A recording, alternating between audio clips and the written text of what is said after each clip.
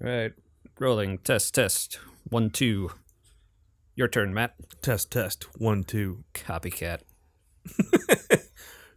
Doobie doo. That didn't even sound like you. Are we like, mana? Do. That should be like, that should be what some killer does in some like, it would have been perfect for Ethan Hawke's new movie. Or for the... which apparently... Or that horror Muppet thing you were talking about. Oh, yeah. Yeah, that's what Sweden's going to do. Mana. Do. Mana.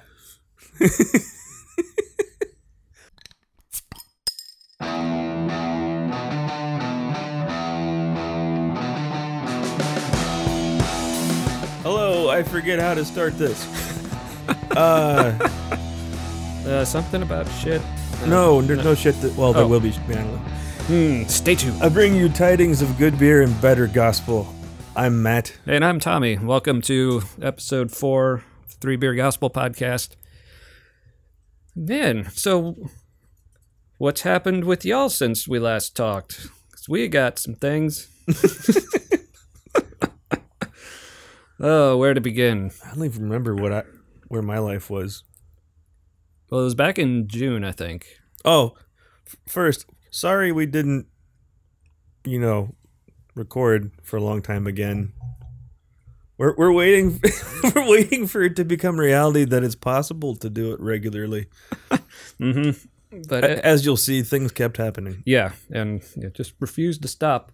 But I did notice. So this is a Sunday. Last weekend was actually our 1-year anniversary of our Oranges episode recording. You didn't get me anything. That's right, I can get you anything. That's what you get, or what you don't get for not getting me a thing. Mm-hmm. Told you. I'm distracted by the satchel. Oh. Yeah. Also, exciting thing about this recording, you may notice you don't see us. We're back to also like our Origins episode, in person with each other, now at a different house because we finally sold that one. And now that I have a garage, we're in my garage. That's right. You haven't had a garage since 2 Norwoods ago. Yeah, 2. And that one was basically just a shed. We also had one in Columbus, but we just used that as a shed too. But yeah, so I couldn't figure out a good way to record video in person because before, like when I just did a screen recording of when we were chatting online, which is nice and easy. But my audio was terrible because I was using terrible mics. No, it was actually just because I didn't know what I was doing, and I was only picking up your audio through my laptop speakers that were being picked up by my laptop mic. Oh, sweet. Not my fault. Maybe. We don't know. No, because I've heard, like, just you, like, when I was hearing you, like, just, like, when I hear you on other calls, you sound fine. Like, if I'm wearing just, like, earbuds or something. Right. Yeah. But anyway, back to now.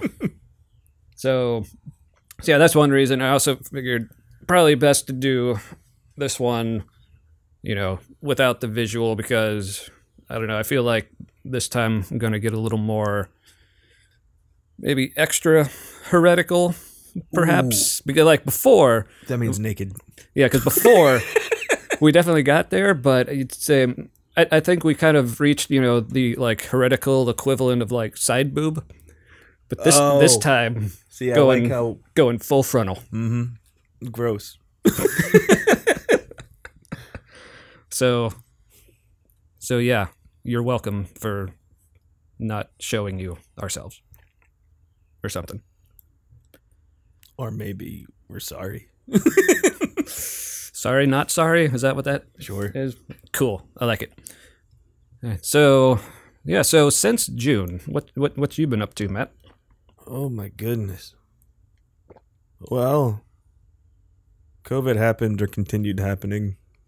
Yeah, it refuses to not happen. And I think I got sick with it. But my test... I've gotten like extra sick every time there's been a wave. And then I test negative. Hmm. And I got 2 tests this last time because I didn't go to the doctor the first time, and they want a recent test, and that was annoying. I get it, but it was still like, so I had a cough for a month. I've had a cough for a month. I'm doing better now. June, we wrapped up the summer with the kids. Owen started school, real school. He didn't go to a real school yet. He's been doing homeschool. Elise started going to a school for deaf children, but she's not deaf, so that's been unique. But she does have... She probably feels special. Yeah, she has severe speech delays, so she qualified. Both their new schools have been really good for both of them. Owen is doing very well at his school, but says he hates it. So that's confusing. He has friends, tells us all these things that he likes about school, and then says he hates it. And likes none of it. Let's see, he's 9. Yeah. Yeah, that sounds about right. But yeah, he's developing opinions. Mm-hmm. But it's also his first school experience, so he's like, a test? And it's graded? First, what's a test? And graded? That sounds bad. I could seriously just see him coming home, like, just walking through the door, just, what the fuck, Dad? Yeah, he's like, making me learn things I don't want to learn. They told me about endangered species. I was sad, and I was pissed because I was sad. That's not what he said, but, like, that was his attitude. Yeah. We're like, yeah, the endangered animals, that's sad. He's like, yeah, I know. I don't want to know about it. Yeah, poor kid. No, he's done really, really well. Considering, and coming from a school environment myself, like growing up, I didn't know, it didn't occur to me all of the little things that we need to prepare him for. Like, he raises his hand, but then sometimes to amuse himself, he also just says things, or we'll start side conversations with the teacher while she's teaching, I think, and she has a helper who I guess her spot in the room is behind Owen, and Owen, I guess, forgets that she's there a lot, and so then she'll, like, redirect him, but it, like, comes out of nowhere for him, and I guess because she's not soft with her approach, he just doesn't like it. Yeah, I can see that. He's like, I think she needs more training.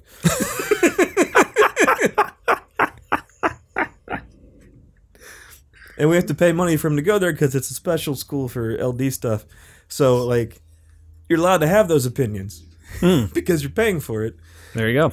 And so that was... And he already gets that, which is funny. It's fun when they get things. Yeah.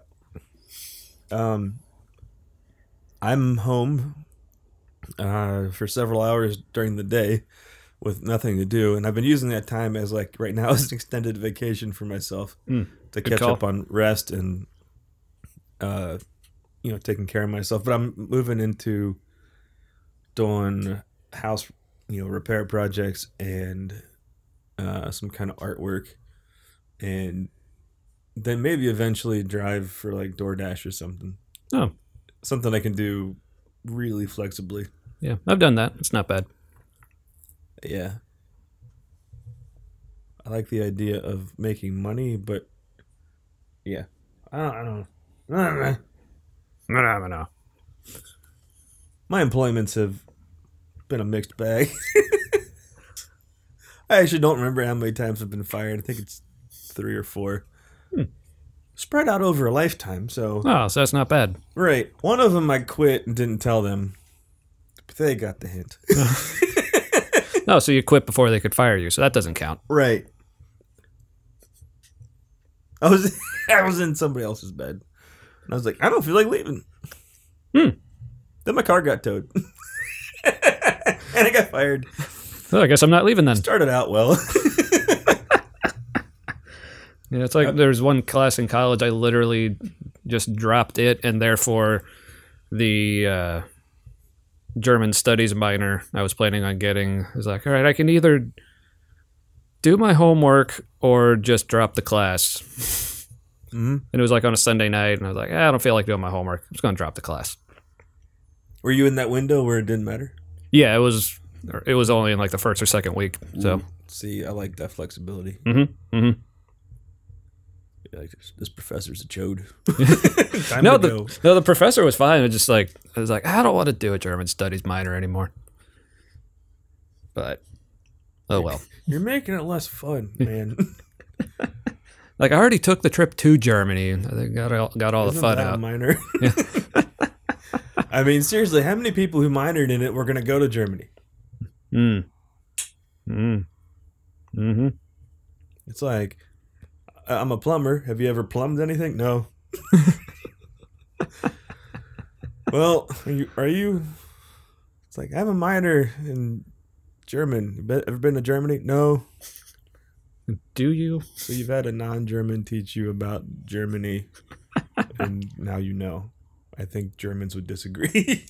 Well, we had some actual Germans teaching us German. Oh, I did too. And a Hungarian. Oh, well, do they speak German? No, they speak Hungarian. I didn't know that was a language. Yeah. Or, I mean, I assume. I know it's not German. Is it Germanic? Well, I don't know if that's Germanic or Slavic or Baltic. I don't know. Baltic. I trailed off. My brain stopped. It's all right. So you're taking this little vacation for yourself. Yeah. Yeah, I've been tired for a long and just from being sick, I've been extra tired. But yeah, little vacay, staycay in the home. My brain stopped. Like I start talking about me. Ooh, do it. Ooh, my favorite thing. Yeah. So where we left off with me last time, I think.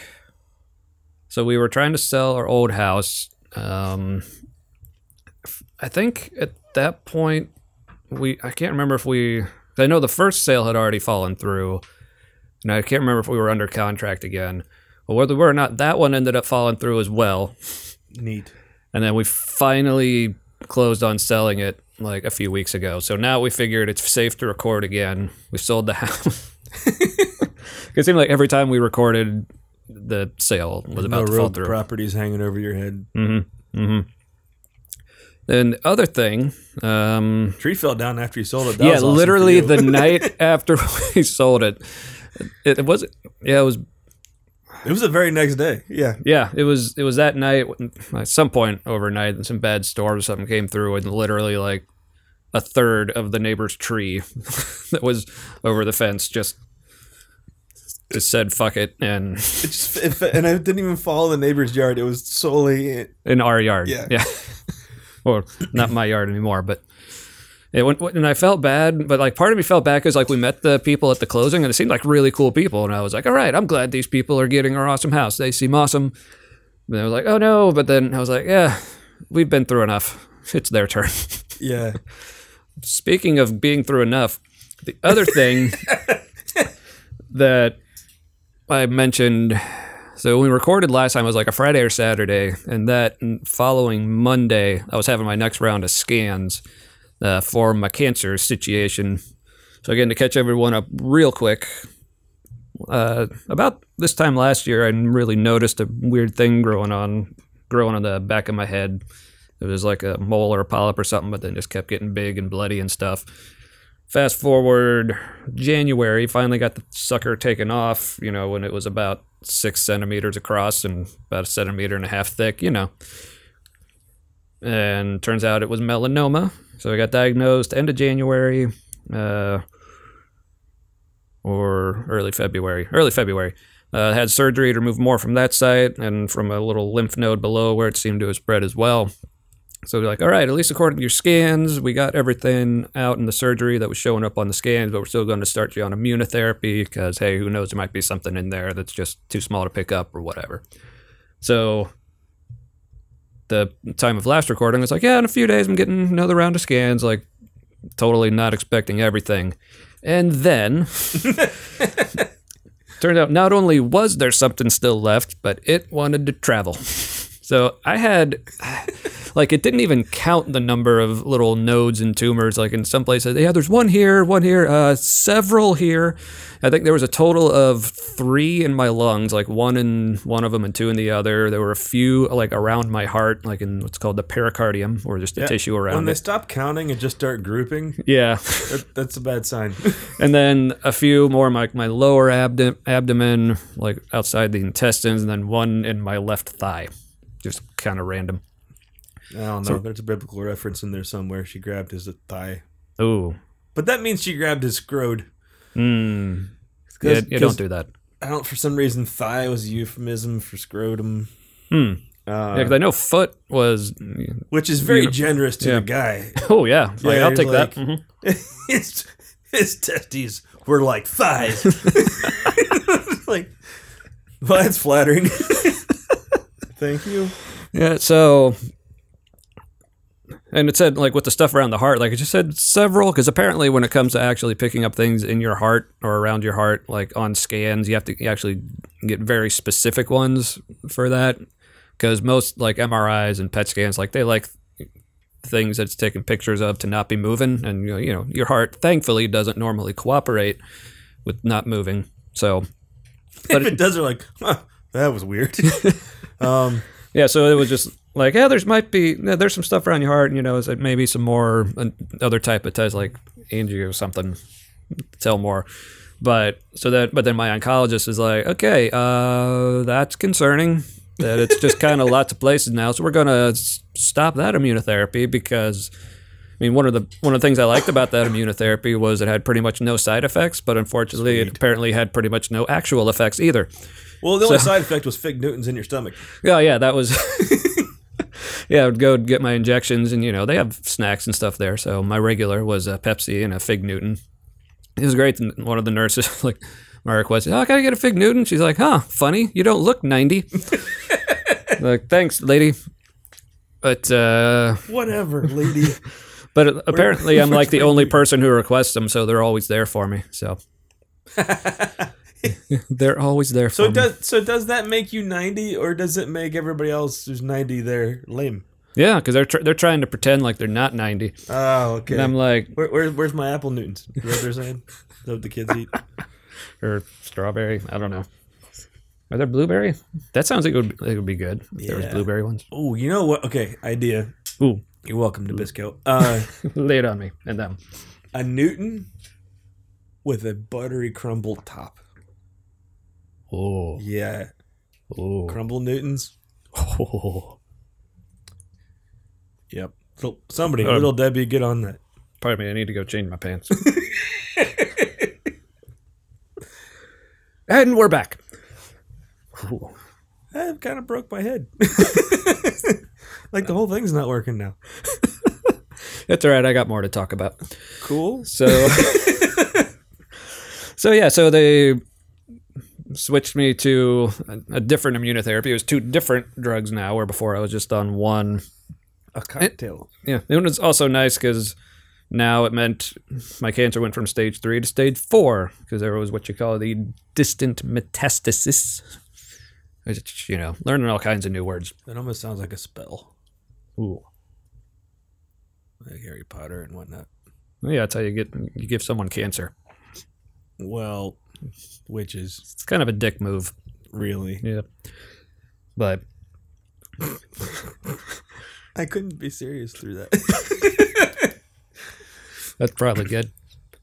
So started me on new immunotherapies, and then also my oncologist said at that point, she's like, look, I mean, if you're wanting to get a second opinion, like, now's the time. Like, please do. I will not be offended. I haven't heard you say it that way. Where she's like, look, now's the time. I'm shooting blanks. No, she was... Please do. Please get a second opinion. I could use the thought. No,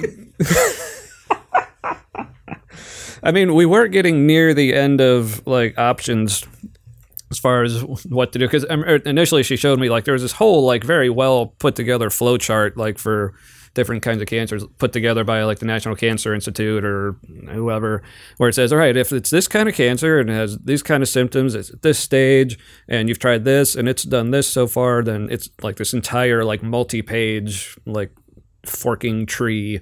Forking tree. Forking trees. The forking tree. Mm-hmm. Forking Lorax and forking trees. But that movie made me sad. Sadder than the book. You've seen the movie? I didn't see the recent one. I saw like the old cartoon made like decades ago. I think because his face was so expressive in the CG one. Like I was like, oh, the trees. Man, those are bad people with the trees.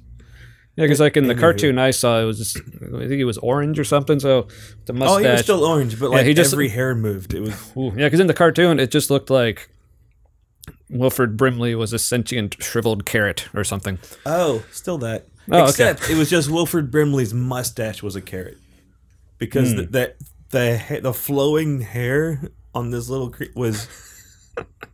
I was so distracted. It was over the top. Speaking of being distracted, I got feedback from somebody named Bill, because that's his name. I'm not protecting his name. I'm also giving him a hard time a little bit. Yay. He said he listened to it for the first time, even though I've asked him like 2 or 3 times to listen. Well, thank you, Bill. I appreciate you. And he said, I had to fast forward through the beginning because you guys were all over the place. But then when you started talking about church, I was locked in. He's a very linear thinker, I think.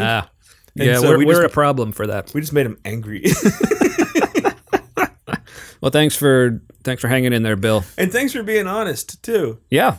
I'm toying with the idea now that Tommy put out the idea a while back about maybe it'd be fun to do a flow chart of the episode. Like, how many forking branches were there? How many forking branches were there? And I'm curious to find out how many parallel conversation tracks we had going simultaneously. You know, be like almost like the Matrix. There's just so many. And how we're bouncing back and forth to each one. I was thinking, gracefully, I might add. If we ever have extra time, we could, using the flow chart, maybe we could edit it to be a linear thought. So much editing. But I think that would be amusing at least once. Now, that's either I'll have to learn how to edit also, or Tommy's just going to have to get locked in a shed for a week. I don't know. That might be fun. Sometimes I feel like I would enjoy just being alone in a shed for a while. No, I did that when I took my trip to where was I? Hocking Hills. Oh, Near Hocking Hills. I was in a tiny house, and then I was in a little camping shed. Then I was back in the tiny house. It's not important, but it was not important why that happened. But it was like it was actually pretty cool.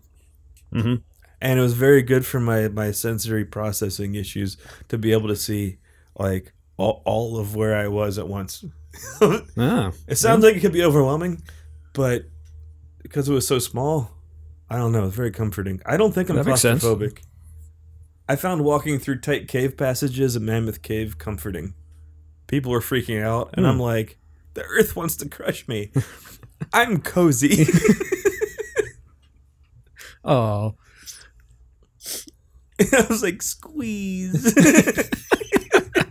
With the rocks. All right, sorry, Bill. That might be a running joke, which is say sorry, Bill. I like it. He's like our Waldorf or Statler. We love you, Bill. In the balcony. Mm-hmm. He would make an excellent angry old man. That's quite a compliment. Yeah. That's what I aspire to, anyway. Sometimes I am that. Like, Aaron will be like, could you stop complaining? Because my family's love language, like when we get together and enjoy funny things, we complain in a funny way. I don't know if it's the German Catholic in us. We're like, things aren't perfect enough, but it's amusing. Like, Because Germans, like their engineering and design, they like how perfect can we get it without going over the line? When it's not, this is hilarious. Yeah, But fix it. I hear German Lutherans are the same. Yeah, well, Lutheran's almost Catholic. yeah, Catholic light. Yeah. Martin Luther's so angry. He's like, you forgot the anti-Semitism. Sorry, Luther. Yeah, sorry, not sorry. This is good beer. Speaking of Aaron. Were we? Yeah, you said how she told you to stop complaining. Oh yeah, no, I was. We weren't. Yeah. Oh. Yeah. Okay. No, I'm back on track. Yeah, she's our official beer sponsor Yeah. for this episode. A while back, like it was a while ago because we've been recorded for a while. Mm-hmm. She listened. She's still only on our first episode. She confessed yesterday. I don't remember. Sorry, my wife probably hasn't even listened to that much. And when she said, "Sometimes I just don't want more of you." I mean, that's the thing. Like my wife, like she's totally like supportive of this and everything, but she's like, I listen to you all the time. Right. You can't tell right now, but I'm signing full. Like Aaron's full. So it's from Against the Grain Brewery, and it's called "Sit Your Ass Down." I guess because it's Citra heavy. I appreciate it. Yeah, I love Citra hops. Sticky, hoppy, and delicious. It is. I agree, Can. You know, that's how I like my Delta 8. For those who don't know, Delta 8 is the legal THC. Federally legal because they specified marijuana in the law, and it's made from hemp. So like, how do we get THC out of hemp? Done. Yeah. It's apparently not quite as potent, but still. No, it's only half as potent. Yeah. Which is helpful for medicinal purposes and for me staying behind the microphone. Yeah. I am less squirrely. I've noticed you're behaving yourself much better this time. Physically less. My brain still squirrely. But the weird thing is it makes the ADHD work better. It doesn't make it go away. It's just functional. Well, that's nice of it. Then there's a tipping point where I'm not good for anything. That's all about balance. It is. Yep. Okay, you were talking about your cancer, and it got derailed probably by me. It's all right. I went with it. By more important things. Come on. It's like, sorry, Bill. But, yeah, so. He's going to get mad. And I kind of like it. So my oncologist was like, okay, she basically said, I would be a terrible doctor if I didn't encourage you to get a second opinion at this point. She's like, but she said, at this point, I mean, the treatment we're moving on, like I said, according to this chart that has been very well, like, researched and thought out, I mean, probably anyone else will be doing the same thing at this point. This is just kind of routine, but apparently it was this next routine step was like the last routine step, because past that it was like, and then it just gets into clinical trials and like experimental shit. Because apparently, on the plus side, apparently with melanoma recently, like just the advancements in treatments have just been skyrocketing in just like the past just couple years, even like so much like 5 years ago, like had I gotten the like stage 4 diagnosis, like that probably would have been like, all right, well, that's it. We'll just make you comfortable.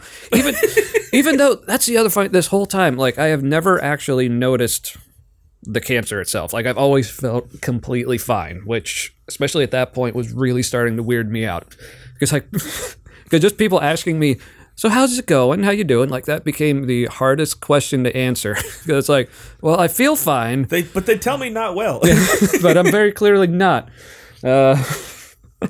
So on the new... How does stage 4 sound to you? So, but that's the other thing. So like, all right, second opinion, but we're like, we don't even know where to go for that. Because I mean, you could look up, what's the best cancer hospitals, but there's so many different types, and different hospitals are maybe more specialized in certain kinds. And since you're doing clinical trials next anyway, yeah. there isn't really anybody who's an expert in that. Yeah, so we're just like, but we found out there's this place here in town. It's called Cincinnati Cancer Advisors. So they're not like an actual like doctor's office or treatment. They're just advisors. Cincinnati's awesome for medical stuff. Yeah, especially because it's free. The advisors, not all Cincinnati medical stuff. It's not all free. No. I mean, mine is now thanks to Aetna. 'Cause I just blew my deductible and out-of-pocket maximum out of the water back in March, probably. Man, so. those are good times. I remember those days with Elise. Yeah, because so for those of Bad and good times. yeah, so for the people who love medical insurance, like yeah, it's great they're paying for stuff, but for all the people who hate like medical insurance and the system and the big insurance corporations, don't worry, I am making Aetna pay out the ass right now. Because my first immunotherapy injections, just for one injection, which I was getting every 3 weeks, was like almost $19,000 per injection. You're just like setting cars on fire. Like that's the equivalent every time. And I got like 4 or 5 of those. And then when they switched me to the new like double immunotherapy, I don't remember how much each drug was. They were a little different, but it worked out to being about twice as much. Wait, twice as much as the 20? Yeah, the 2 yeah, so it was like, it's like, I saw the total once. It was something like 38,000 just per once every 3 weeks. I mean, so man, that's ridiculous. Well, apparently this stuff, like I said, a lot of this stuff is like still like pretty new. So well, right, yeah, I know, but, I get it. yeah, like it takes a lot of research, and that's a lot of scientists. They get paid well as they should, and so it's kind of like the money's got to come from somewhere. I just hate that it comes from individuals, or well, insurance companies. Yeah, And but that's because I'm fortunate to have not just a plan, but also a plan that covers that kind of stuff. Yeah, but that was the other companies all insure each other. Like that's why when like there's a flood or a hurricane, and you're like, how are those insurance companies in business still? It's because they all insure each other too. So it's like the most communist of answers to a capitalist problem. Yeah, there you go. But so I went to Cincinnati Cancer Advisors, but we were mainly going to them just to get advice. Is like, where should we go for a second opinion? But it turns out just one of the guys they have there on staff, he actually recently retired as an oncologist, and he actually used to have the position of my current oncologist. So it's like he retired and then didn't really retire, just started his own advising firm, and then lady who was my oncologist basically took his job. So I found out that later, after talking with my oncologist, got a little awkward because apparently the two of them don't see eye to eye on stuff necessarily on all things.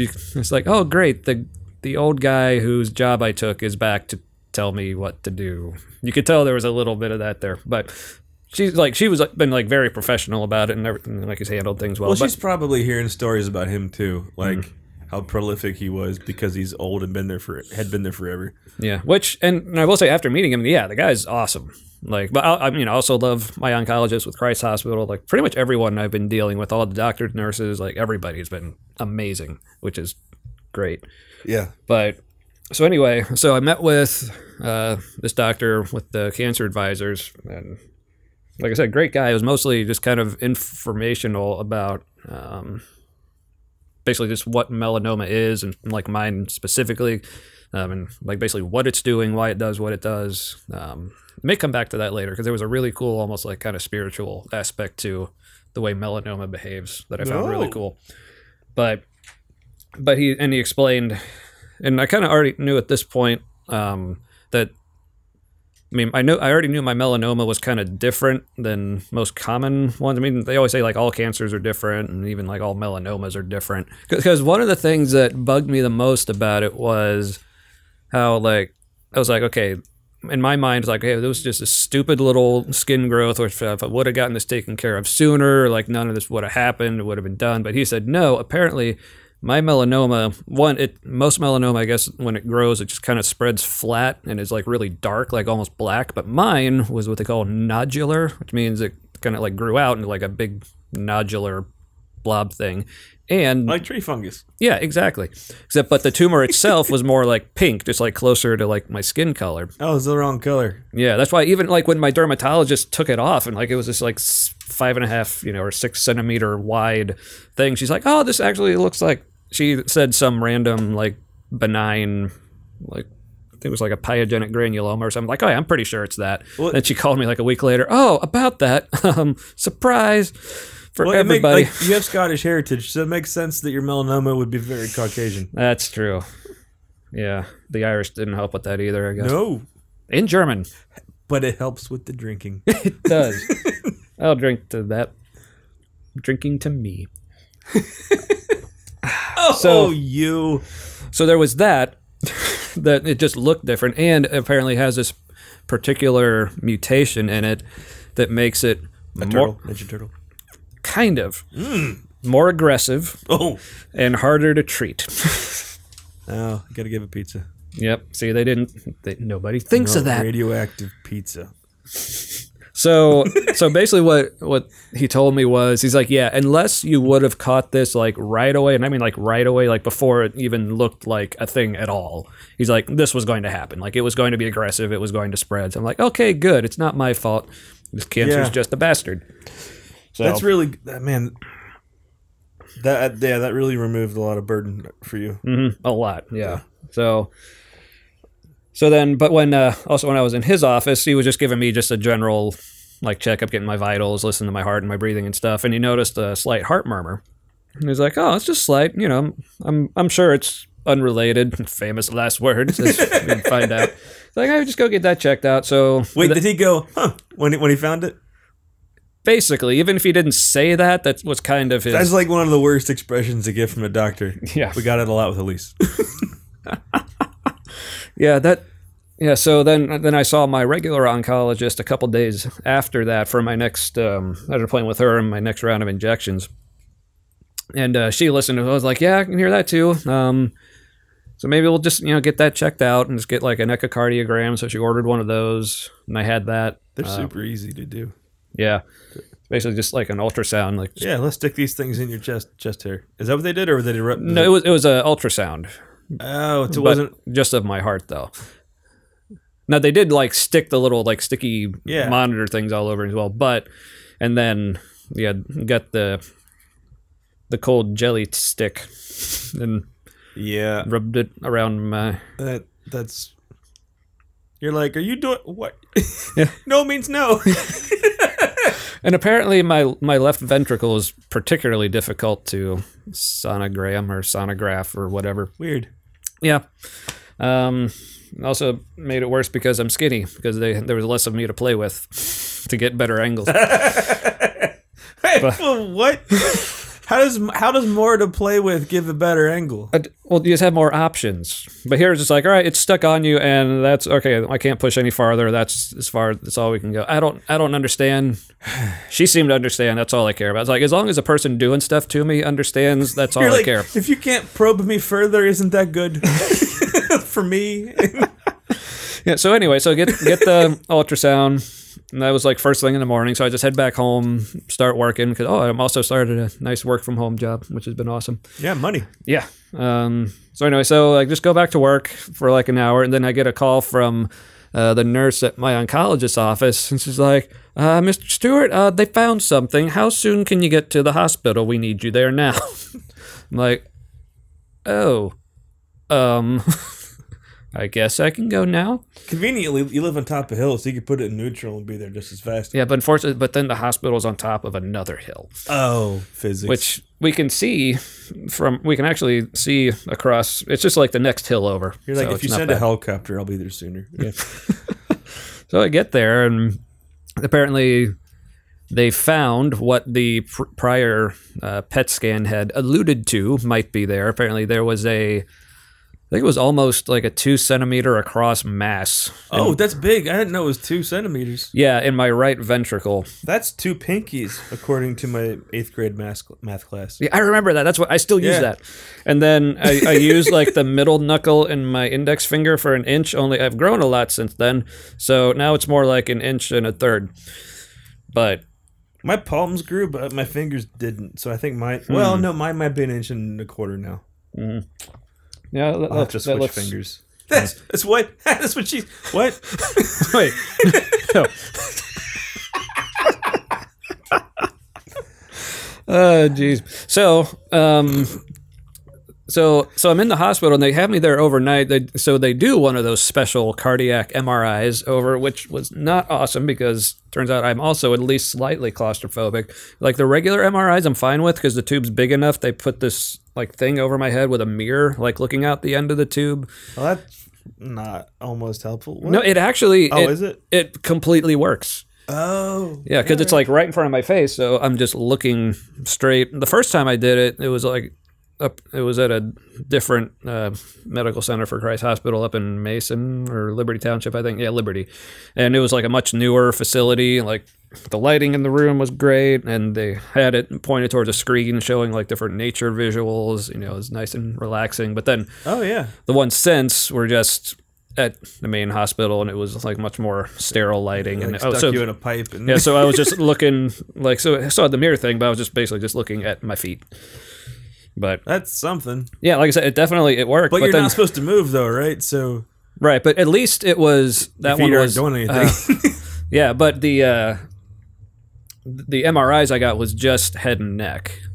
So like they still didn't want me moving too much while like the pictures were being taken. But if I just needed to like scratch my leg or shift my foot around, I could still do that. But so I get a cardiac MRI, which is a smaller tube, which also means there's not enough room to put the head mirror thing. It was like 2 or 3 times as long. Like it was over an hour in there. Plus, with the way they do cardiac MRIs, it's like I said, they can't take photos of things while it's moving. So it was actually kind of cool. They had this thing across my chest where I was asking my older brother, who's radiation tech. He does MRIs and CAT scans and stuff very slowly. Well, he wears pajamas, but it's really his dream job. Mm-hmm. Yeah, because he works overnight in a real like out in the middle of nowhere ER. So he sees hardly anyone. So it's most people he sees, he's slowly killing. And he probably wants to because that's basically what it is. Everything's there either boring or stupid. So. And he's probably strangely happy. Yeah. But they put this thing across my chest, which I guess basically the way it works, it actually like times up your heartbeat, so it only takes the pictures like in between heartbeats. Yeah. But then I also have to like hold my breath for like 10 to 15 second intervals. So I'm like just freaking out anyway because I'm in there because there's a thing in my heart, which they said, that was our situation. Like we were praying it was a blood clot. Like, please be a blood clot in my heart, and not which doesn't sound good. It's not, but better than the alternative. Because if it moves, it's like, oh man, I'm kind of glad I didn't know that. I was already freaking out, and then about your stuff, and then knowing that you basically got a giant plunger in your heart that can move at any minute and just like clog up the whole shebang. Yeah, but so I get in the hospital like late morning, like 10:30, 11 o'clock. I don't have the MRI till like probably like 3 something in the afternoon. So in that time, I'm literally just sitting in the hospital room. Like they have me hooked up to a little portable heart monitor, but I'm just sitting around not doing anything. And then I get the MRI, and usually like I have the My Chart on my phone. Normally, like with the scans that I get, the results pop up within an hour or so. Yeah, if they hold them. Yeah, but like nothing was showing up, and I was asking like all my nurses and like the other doctors coming in, like any word on anything. They're like, no, we still haven't heard. But so when it got later in the evening, at least like the nurses were explaining, okay, that's actually kind of good. I mean, because someone's looked at it at this point. It's just they haven't done a write-up on it and all the analysis. It's at least not clearly bad. Yeah, because they said if it was something urgent, like you would have heard by now. So I'm like, okay. So I don't hear until I think it was early afternoon the next day. So you slept well. Yeah. So I'm just spending like all this time like all the nurses keep coming in and like to check on me, like, hey, you need anything? I'm like, no idea. Scan results. Yeah. Hey, I need those. So it's like there's nothing they can do for me, so I'm literally just hanging out in a hospital room for, a day and a half. Why isn't there whiskey on this menu? So finally I hear back. Was talking with a cardiologist and a hospital oncologist. I think it was the cardiologist who explained the results. He's like, all right, so, and they kind of told me, the cardiologist kind of told me beforehand. He's like, yeah, just based on where it is, before they did the scans, just based on the echocardiogram they did before. It's like, yeah, based on where it is and how it looks, we're assuming it's related to your cancer, but we'll just have to see after the MRI. It's like, really? You took 24 hours to assume. Yeah. So, but then finally they came back and he's like, yes, but I guess it was 60% clot and 40% tumor. So the tumor wasn't 2 centimeters across or whatever. Did they say why it clotted? Well, it's just the blood. Blood just going, and just, what is that? Yeah. Stop it. Yeah, there was a thing there and the blood just started clotting around it. So they're like, all right, we'll have to see what to do from what is here. That? Make it bigger. Yeah. Yeah, so they just put me on blood thinners. Now the fun part was, he's like, yeah, we'll have to talk with your oncologist to see where to go from here.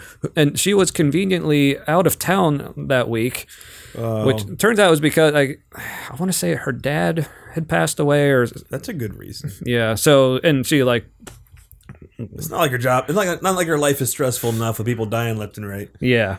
So, already. Yeah. So I understand why she was unavailable at the time. But, still for me, it's like, all right, just go home and we'll wait to see what to do. So then I'm taking a lot longer to explain this than I thought I would. And then you get home and you're like, why isn't there whiskey on this menu? That's the other thing they told me, from the beginning, they told me, yeah, you probably shouldn't drink so much. I'm like, okay, so you're telling me I have stage 4 cancer. Oh, and don't drink. I'm getting mixed signals. So then that following Monday, my Gaelic background is just so punching things right now. all the things. Yeah. So then that next week, after my oncologist comes back, I get a call from her office, and they say, all right, so here's what we're gonna do. You're getting admitted to the hospital next week for chemotherapy because it's this. Apparently, this crazy, extreme, hardcore kind that my oncologist is remember when she was explaining it to me, she had the papers out and was like, hey, I'm going to have to look at this. I haven't actually given this to somebody in a while. Things you don't say out loud when you're a doctor. When she's like, hey, I'm as in the dark as you. Aren't you glad? Yeah, because I remember, because early on when she first showed me the forking tree, apparently, with the new developments, they said immunotherapy is the thing for melanoma because apparently chemo doesn't really do much. That's why they started using more immunotherapy. But basically, the way it was explained was, all right, that was well, when would chemotherapy might be a possibility? And she showed me it was on the very last page. All right, so when it's stage 4 and it's really bad and we've ran out of ideas, that's when we do chemo. I'm like, okay, so that's in the back of my mind when she called me, all right, we're going to put you on chemo. And you're like, no more ideas. So we're kind of all in on this one, huh? Next is experimental and life gets bad. Yeah. But that was the other thing. The guy from the cancer advisors, he seemed almost giddy when he was talking about the different experimental stuff. He's like, yeah, you're young and healthy. We can throw whatever the hell we want at you. You're like, I don't know. I don't want the word spitballing and survival together. Yeah. So it's a CVD. Chemotherapy stands for cisplatin, vinblastine, and dacarbazine are the 3 drugs. They get all 3 on the first day, and then just the C and the V for the next 3 days. Things that end in Z and they're poisons. I'm pretty sure. Mm-hmm. But I found the what was it? The cisplatin. The plat means platinum because there's platinum in it. That does make it expensive. So I was part platinum for a while. Yeah. Then I asked, it was so with the vinblastine, does that mean it's explosive? Apparently not. Or it's essence of Vin Diesel. You want to play Dungeons and Dragons and be in bad movies. He does play D&D. He's like a huge nerd. Oh wow, that's amazing. Yeah. I love that. I love that about you, Vin. So, friend of the show. Ooh, here's hoping. Yeah, him and Bill, they're buddies. They both hate us right now. So, Vin Diesel doesn't hate things. He's a teddy bear. yeah, Vin, calm Bill down. Hugs. Oh, so I'm in the hospital and like I'm expecting like all I know about chemo because my mom like had breast cancer years ago. She's like completely recovered and fine from it now. But she did chemo, and I've lots of other people who had cancer and went through chemo. It's like, oh, this is gonna suck, especially since my eyebrows. And I've been working hard on this beard, but because apparently, like I said, this was a more like hardcore type, but apparently I actually handled it really well. Like I definitely didn't feel awesome, but like when the doctors were like seeing me, were like, you look really good. So then, yeah, no superpowers yet though. Yeah, not yet. But so then I did 2 rounds of that, and then but because like also at this point I was like not expecting. I was basically expecting like, okay, it's in my heart. They're moving on to chemo, and my oncologist, even at the time, she didn't really seem super confident that it was gonna work.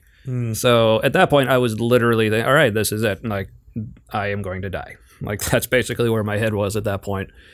So it was 2 rounds of that. That wasn't just where your head was. That was like for the first time, it was. I think it was a real possibility for everybody who knows you too. Yeah, that was super hard. Yeah, because I was also like our group played it well, like our men's group. Yeah, you did definitely, but I think we all cried separately. But I you don't like dudes. I appreciate that, but so then I had the 2 rounds, and then that following Tuesday I had my next round of scans. So I was basically just preparing for all right, see, and. But the thing is, before I remember in between rounds, I saw the doctor from the advisors and my oncologist, and they both said, wow, based on how well you're still feeling after that first round, and also like some things in my blood work and different numbers, they're like, it's possible you may already be reacting to treatment. So I'm like, oh, okay. Cliffhanger. Yeah, giving me a little more hope now. So you're like, what? Still no alcohol, right? Well, they allowed me like a couple a week, I think. Oh, but even like after chemo, like I didn't really even feel like drinking mostly or eating. Did you only like want to eat really? Yeah, I wanted to eat after the first time. I wanted either crackers or soup or specifically Domino's pizza. Really, Domino's? Yeah. Have you noticed there's hardly any sauce on a Domino's pizza, but lots of sauce flavor? I think it's full of MSG and sauce flavoring. No, because Domino's pizza does taste good. It does. And then I'm like, there's not... It's like a weird good. It tastes like there's more pizza here every time. Yeah, so then after my second round and then getting the scan, so I was like, just preparing myself for the worst. And they come back, and in... like the main was the PET scan because that was the full body one. The MRI was just head and neck, which like the head and neck MRI have been clear basically from the beginning since after my surgery. So I was like, okay, that was always really good news. Yeah, because apparently melanoma likes to go to the brain, but never made it there. So at least on these, so like okay, fuck you. Yeah, so just waiting on the full body PET scan and think, okay, what's it going to look like if it showed up anywhere new, or even if I am responding to treatment, or I was done enough in the heart or wherever. Came back and basically in PET scan terminology said, it's gone? Where'd it go? We looked. I was like... It didn't go anywhere. And I was like, it basically just showed like this node, like it basically pointed out all the nodes outside my lungs and said, it has resolved.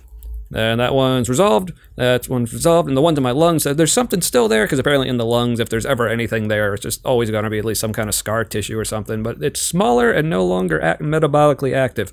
So it's smaller and not cancer, basically. Yeah. So it basically said, all right, complete metabolic response to treatment. And then I talked to my oncologist nurse, and she's like, yeah, you're in what we call metabolic remission. So it's not full remission, because, I mean... It's the first stage. Yeah, for any kind of cancer, I mean, it takes a long time for you to be officially declared, like, cancer-free or cured or whatever. So was like, what the what? So now I'm just. And then, didn't you say your oncologist? You said, so was this an expected result, like at all? And she said no. No. Yeah. 'Cause I will say, like, with all the ups and downs and like the roller coaster this has been, one thing I don't think I've heard any doctor or nurse or anyone say is, well, that was expected.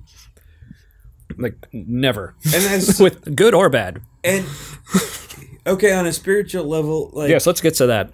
that is like okay.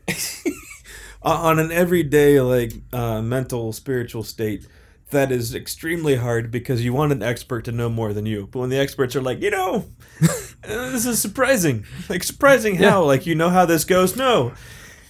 Like that, then you're like, I'm in this alone. Like my internal emotional response, I have no one to lean on but like whatever my faith is in, and that's it. And my ability to deal with that. Yeah, it's a fun time to be completely deconstructing, like, literally everything. Yeah. Because that's the other thing. So, but with the way they did it, at that point, before that. Drink more beer. Yes. Sorry. It's very good beer. It is. We keep talking. It for a single hop heavy beer, this is maybe the best I've had. Oh, that's fantastic. Yeah. Yeah. Normally they're like, something's missing. Yeah. It's like hops. it's like we went one just because we could. It's like, yeah, didn't stop to think if you should. Mm-hmm, mm-hmm. So, Remember when they did that? Didn't Sam Adams do single hops, yeah, or they just like throw all the hops at it and it's good? they've done both. They've done Both are bad. yeah. But before the most recent round of scans, it showed like everything kind of just fucked off or whatever. Yeah, bugger off. So the last scan I had before that was the one that just showed up. Well, now it's fucking everywhere. So, but in between that, and then after they switched me from just that immunotherapy, then started the chemo, like, and then once they found the thing in my heart and then switched me to chemo, there was no more like full scans before starting me on the chemo to see how things were. So basically, there's really no way at all to tell what worked. The chemo may have been superfluous. So that was the debate between my oncologist and the guy from the advisors, because the guy with the advisor's office is like, well, he's handling chemo so well, let's just keep up with that. Then my oncologist is like, I'm not ready to give up on the immunotherapy yet, also because it means he doesn't have to go to the hospital for a week every 3 weeks. Yeah. And as well as I was taking it, I still felt like shit for and you had a while. What, poisonous shit for a few days afterwards? Yeah, just poisonous everything. Yeah, I had to use my own bathroom and everything, but... Is it radioactive? That's more fun, or was it just toxic? Just toxic. No, the radioactive stuff was what they gave me for the PET scan. Oh. Yeah, the contrast for that. It's basically, like, from near I can tell layman's terms, it's radioactive sugar. So between, like, one scan and appointment to the next, it's like, all right, I'm probably going to die. And, like, oh, it's gone. I felt like, that guy in that one South Park episode about the economy crashing is like, and it's gone. Yeah, and you're like, my feelings weren't done. You're like, now I'm supposed to be happy. I wasn't done being utterly panicked. But so that's where I'm at now. But like I said, I picked a wonderful time to not know what I believe about anything. You know what? Or is it a great time? I think it is, because the great thing about being... So basically where I'm at now is I feel weird still calling myself a Christian, but I also still feel a little weird saying I'm not. But I'm starting to feel a lot less weird saying I'm not. So then I start thinking, well, what am I? But I think I've been thinking too much about trying to figure out what I actually am. Yeah. I think that's also kind of part of I get that. maybe like mental and the sort of like growth exercise for myself, is because just the way my brain works is like I love being able to like label and categorize things so they're like easy to understand and explain. But this is like, maybe I just need to sit in not knowing for a while, and maybe I need to actually just not actually be a thing as well. Because for a while I was like, am I even like an atheist now? Because like you're like, not really. Yeah, it's like I'm not saying I am an atheist, but I will just say atheists are starting to make a lot more sense. I did read a book, I will say. and the shit, I don't remember what it's called. Maybe it'll be in the show notes if I do those. It was about how atheist thinkers are the prophets of today.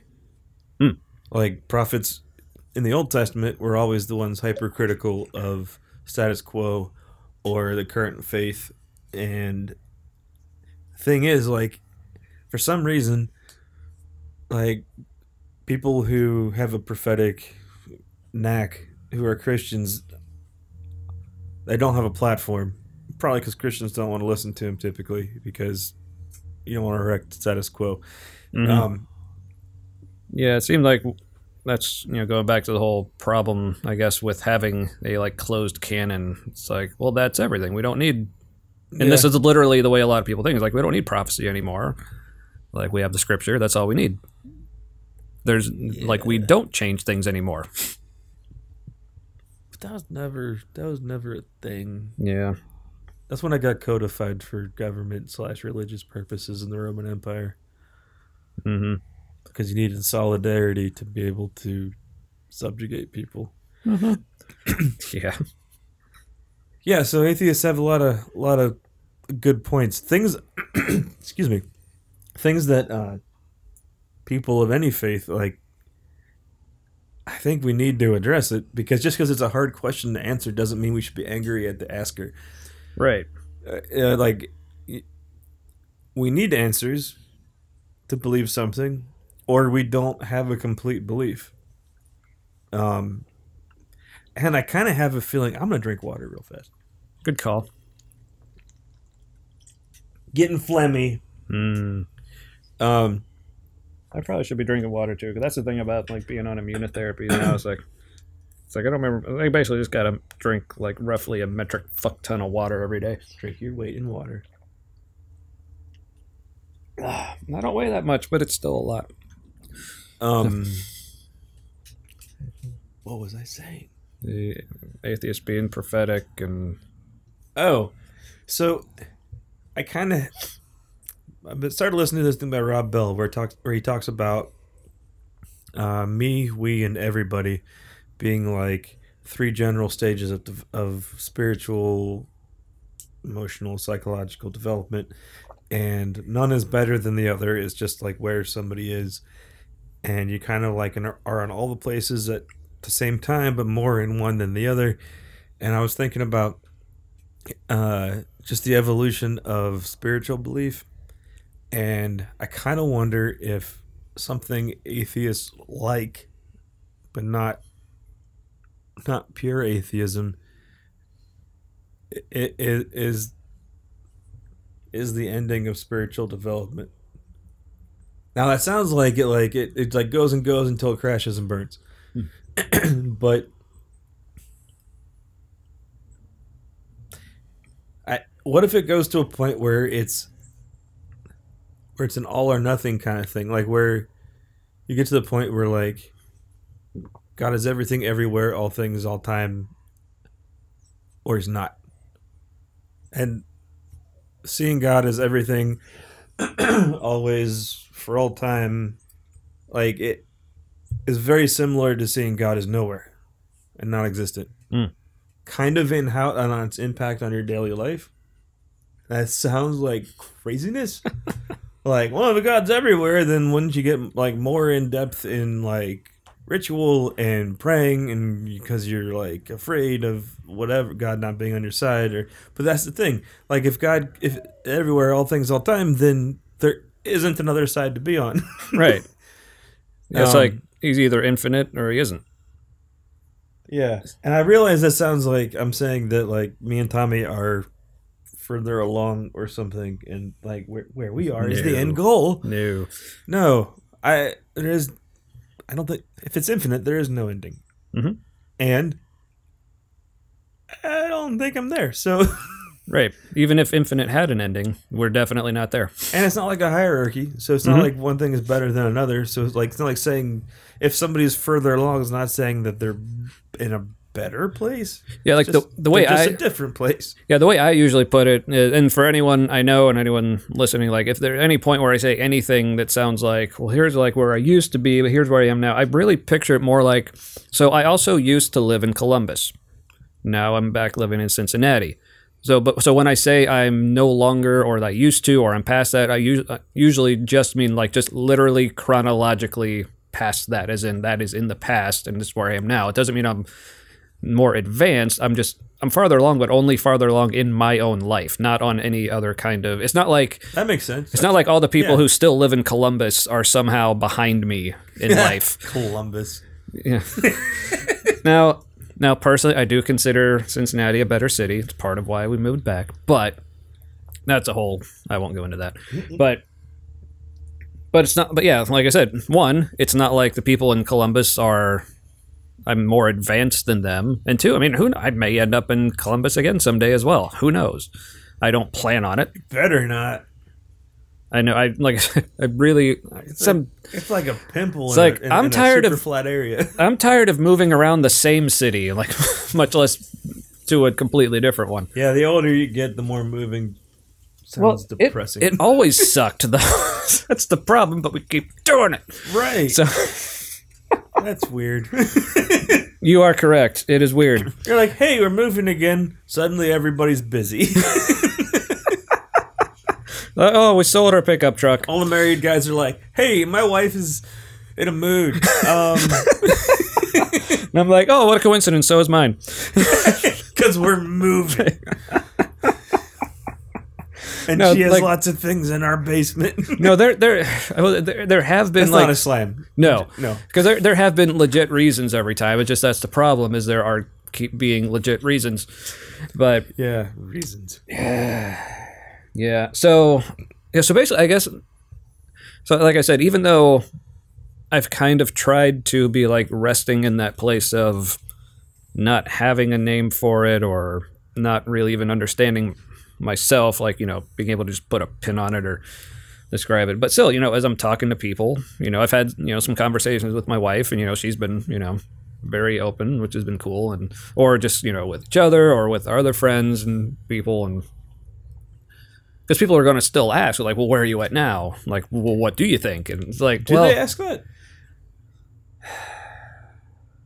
I don't know. Maybe this is just like anticipating future conversations with, particularly with family, because they care about me and they want to know stuff about me. My family's confused. but so basically, like the way I put it now is, like I said, I'm not really anything, and like I said, it's not so much that I'm not Christian anymore. And this just occurred to me the other day. It's really more I just no longer default to the Christian answer for things. Yeah. Because I'm willing, or just trying anyway, to think beyond that. So for instance, like with my cancer situation didn't drive me towards this. It's not one of those, oh, well, I'm like being like really sick, there is no God, screw everything. It wasn't, like I said, this whole process like started way before this. It just, maybe I don't even know if it necessarily even made me think about it more. It just gave me more like concrete things to think about as I was thinking about thinking time. But hospital rooms are good for thinking. Yeah. So especially with like this, the good news I got recently, like I said, it's not at all that I'm necessarily cured yet. Maybe I am, I don't know. But so that's one of the things I asked my oncologist is like, okay, so yeah, terms like metabolic remission, like what does that actually mean? Like people are going to ask, how are you doing? How would you describe how I'm doing that I can explain to people? And she just looked at me and said, you're doing great. I'm like, I'll take that. And that's kind of where I am, like spiritually. I don't know how to explain it. But I think I'm doing great. Because, even if you put it in, more Christian terms, because I've had people,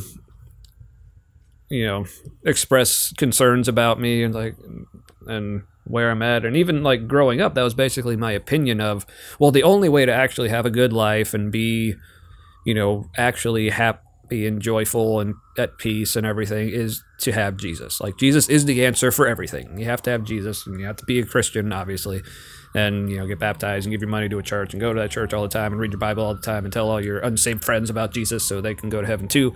Like, that's the only way to actually have all this stuff. Yeah, but guess what? None of that was said by Jesus. Plot twist. But to put it, if you want to put it in Christian terms, and I've told people, like, go down the list of the fruits of the Spirit. I am the best I have ever been in my entire life at every single one of those. Oh, yeah.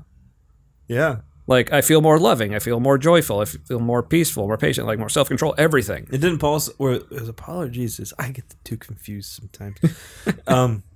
Who said that was how you gauge it? Like, judge a tree by its fruit? Yeah. Yeah, I don't remember. I mean, Jesus killed a tree. Yeah, because he judged. Or did he? I'm sure that was... Yeah, that's another thing. There's at least a point beyond the killing of the tree. Yeah, so that's one thing I've realized. Like, now I'm confused. Jesus killed a tree, and Paul said, "You will know a tree by its fruit." But what if the tree was killed? It's like, well, it was a good tree, but Jesus killed it. I don't know. You can't see it, but I was doing Mrs. White things from the movie Clue. The flames on the side of my face. Flame. Get off me. Oh, I miss Madeline Kahn. Oh, yes. Everything she was in was good. Finishing my glass. Oh, me too. To Madeline Kahn. All right, so... She died of cancer, I think. Really? Yeah. Okay, so that's the other thing I was going to talk about. So back with, you know, being like all this great news, and of course, naturally, from like friends and family, like after I shared this news, getting like everyone's feeling great about it. And of course, I'm getting a lot of, oh, this is such an answer to prayer. God clearly loves you so much. He's taking care of you. He's got you. Wait, so if I was dying, does God not love me? Right. As much? And then I would say, like, well, what about... Like, was he loving me less when this was looking bad? Yeah. Or literally just, like, I have an aunt and an uncle who died of cancer. Does God not love them? I got the shit end of that stick. Yeah, or yeah, seriously, like, we'll say, well, God healed me. Like, well, I didn't get healed until I actually went to a hospital and got actual, like, treatment and stuff. If God was going to heal me, why didn't he just, like, heal me at, like, this point last year before it became a thing? And this may, and I also want to say, part of my whole, like, this deconstruction thing, and also apparently, like, doing much better at cancer now, I found out I'm pretty much out of fucks at this point. Like, so near death will do that to you. So I'm feeling like I may be getting a little feisty on this, but just know, like, I'm not. It may sound like I'm angry at God or anything like that, but I'm not. If I'm angry at anything, I'm angry at certain portrayals of God and how God works.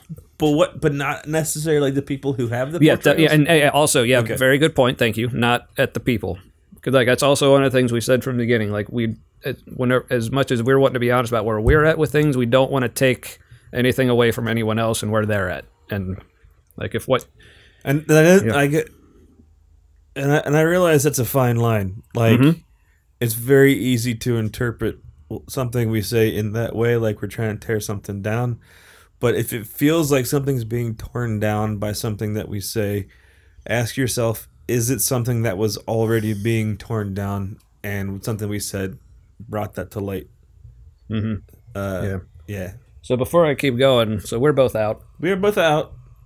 I have... The mic is moved, so I'm going to talk louder. No. It's all right. I'll talk louder for you to make up for your... No, I won't. I brought 3 additional beers. Ooh. To contribute. Mm-hmm. Mike is back. Future Hop IPA from New Belgium. I have a mixed pack. Ooh. You are a mixed pack. Damn, that's accurate. Voodoo Ranger Juicy Haze IPA, Aaron's favorite out of the mixed pack. And she has good taste. An Oktoberfest from Sierra Nevada. It's an amber. I actually have some of those too. They're very good. Yeah. Surprise! Yeah, I've never had an amber Meritzen as far as I know. Maybe I'll bet some of the ones we probably have. It's a thing. Did that already happen in past Oktoberfest? What? Yeah, Cincinnati. Oktoberfest was last weekend. I wasn't feeling it last weekend. Yeah. I don't know. It's like our white whale. It's like, we're going to go, and it's going to be as awesome as that one time where we had beers and prayed for people, but it wasn't really on purpose. And That was kind of cool. Yeah, we just don't go. Yeah. So which one are you feeling? This is actually very good in my opinion, the Future Hop IPA. Yeah, and then I also have I don't know. I know Matt's got to drive. Matt actually has to drive home, but I'm already at home, so fuck I'm it. actually going to be driving somewhere else where there will probably be more alcohol. Ooh, well, good for you. But I also have so my younger brother, shout out to Andy, who was I think it was one of my beer sponsors for the last episode. Yeah, with the rounding third. He also left me behind like half a bottle of Distiller's Select Woodford Reserve bourbon because the dude has good taste. So I don't have decided. So what are you going to have? I don't know. I feel like where I'm going to need some bourbon for this. Okay. Let's see. Am I in Power Glove Future Hop IPA kind of mood or Oktoberfest?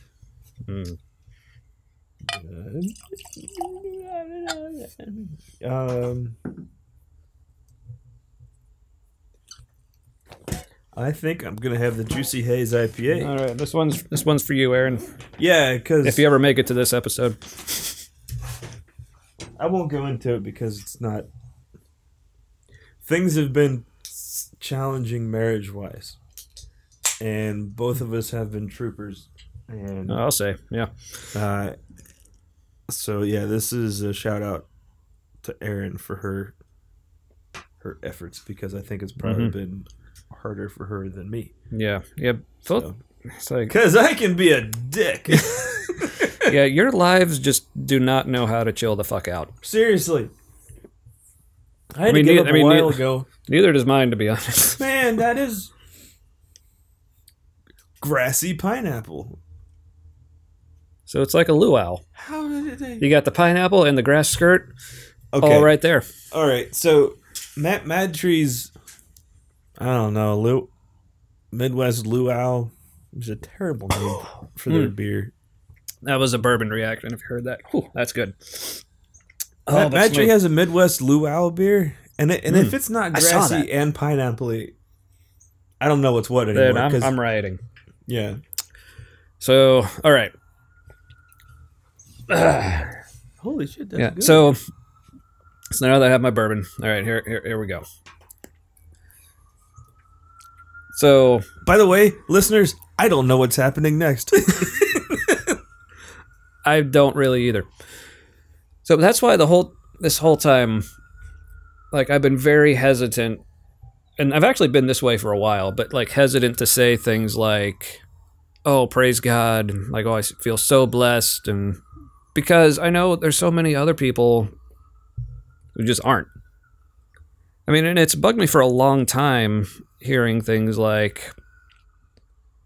And like I said, this is more just like where it is in my head and me just trying to wrestle with it. So I'm not saying don't like be thankful for things you consider blessings, That's basically where I've landed is instead of saying I feel so blessed, we're like, okay, I'm just thankful. Yeah, because for whatever it is. Blessing implies that like God was choosing to do something or not do something. Right, and you hear it all the time, like I mean, and these are more like... Or that you did something, right. Didn't do something. Right. And these are like extreme examples, but I think sometimes, more extreme examples are more helpful for illustrating a point. I just did metal horns that you can't see. 90s reference. But like when someone like who is... So you have this like dude who's like already has an amazing job, already very like financially well off and things are great, and then they get a promotion and they're like, "Oh, thank you God so much for answering my prayer. You've blessed me with this promotion." Or like, so is God really like blessing this dude that already has it all together? Meanwhile, you got like over 3 million children under the age of 5 dying of starvation every year. And how many of them have been prayed for, and how many of them were praying? Like, did God not answer their prayer? I gotta think if you're starving, you're praying. Oh yeah, and I know we have people in churches praying for all these people all the time. Yeah, So it's like the physical outcome can't. It just feels like its physical outcome can't be the answer to the prayer or not, because Sorry, it seems keep to going. happen independently. Mhm. There was a study done that showed that extensive study that showed that prayer seems to have statistically no impact on outcomes. But if the person knows they're being prayed for, it does have an impact on the outcome. Hmm. Which leads me to believe that prayer is a relational tool Mhm. and not an outcome tool. Yeah, because I've also seen this. Something I heard recently. They studied. I don't know if the study was specifically about this or if that's just what, like the example they were using for the study. But basically, people who are say like trapped in a cave or something. They said some of them will like pray for rescue. Others won't. And they actually like have shown that like people who pray for rescue end up surviving but they say it's probably just because they have this hope in their head and that's what's keeping them going. Yeah. So by the time rescue actually gets to them, they're still going and they're still there. But so I definitely think there's something to it. But so like I said, at this point, I'm just like I said, I'm not angry. So I'm not angry at God for letting those, millions of people starve or letting my aunt and uncle die of cancer or the little girl who was in kindergarten, like when I was in grade school, who died of leukemia. Man. And I went to a Christian school, so we were people were praying for her. That sounds traumatic. Yeah. Especially at a Christian school, because, like, the implication is you pray hard enough for something and she survives and then she doesn't and you're in kindergarten and you're like, what did I do wrong? Yeah, because the other Because it's all about you when you're in kindergarten for everybody. Right. Yeah. But I didn't know the girl personally, but from what I heard from other people, like she was handling the thing like a trooper. Like she was always like happy and joyful, like right to the end. But I think as a kid you get life better sometimes. yeah. You're like, you just know that this isn't it. But the explanations that people give for this stuff is what drives me crazy. And like I said, I'm probably am at some point here, like actually crossing that line into maybe more being angry at the people and attacking the people, which I don't want to do. And I know it's like, so if I am just, That's what editing is for. no, I don't know, but but but the explanation that you hear, like with like children, like whether it's cancer or anything, or just anyone, because that's the other thing, like death is weird in the way we approach it. It's almost like once you get to a certain age and you die, then it's okay. But people like die young. But then one of the explanations I give is like, oh, well, it's okay. God knows what He's doing. Well, now they're in heaven. God wanted them there. It's like, well, if that was God's plan, it's like why? And if heaven's eternal, why does it matter how soon they get there? yeah. Oh, okay. So Vsauce. Shout out to Vsauce, YouTube algorithm. That guy's a little nuts. Also extremely intelligent.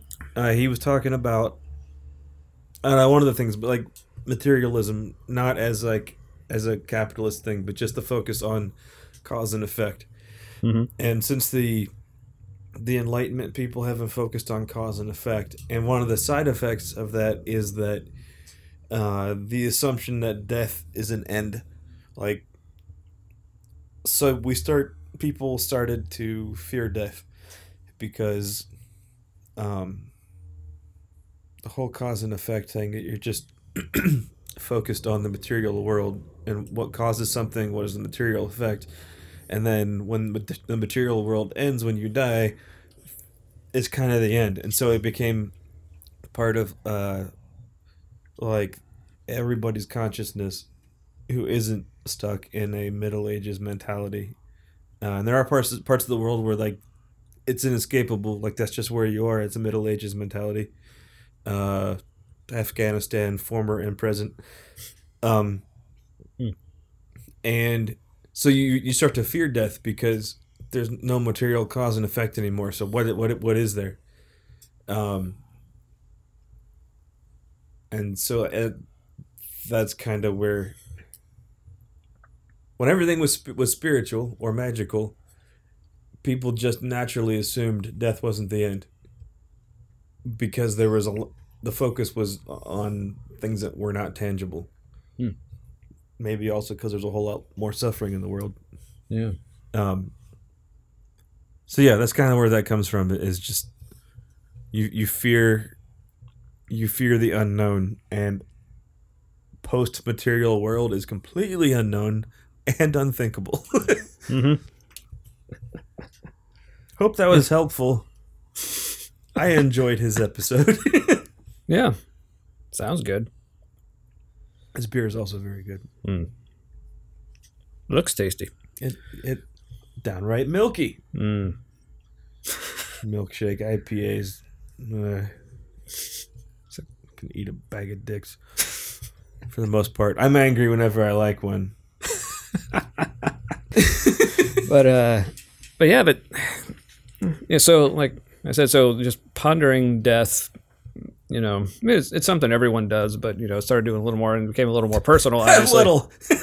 What's that? A little might be an understatement. Yeah. Because one of the things I was thinking that happens. Yeah. That's weird.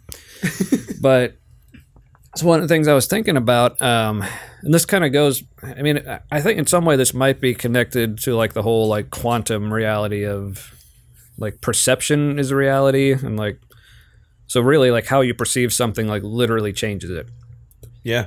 Just the act of observing. So just the way people talk about death, like most of the time, like people consider like this is the absolute worst thing ever. It's why we have that survival instinct. Yeah. Like we think like when someone dies, it's terrible.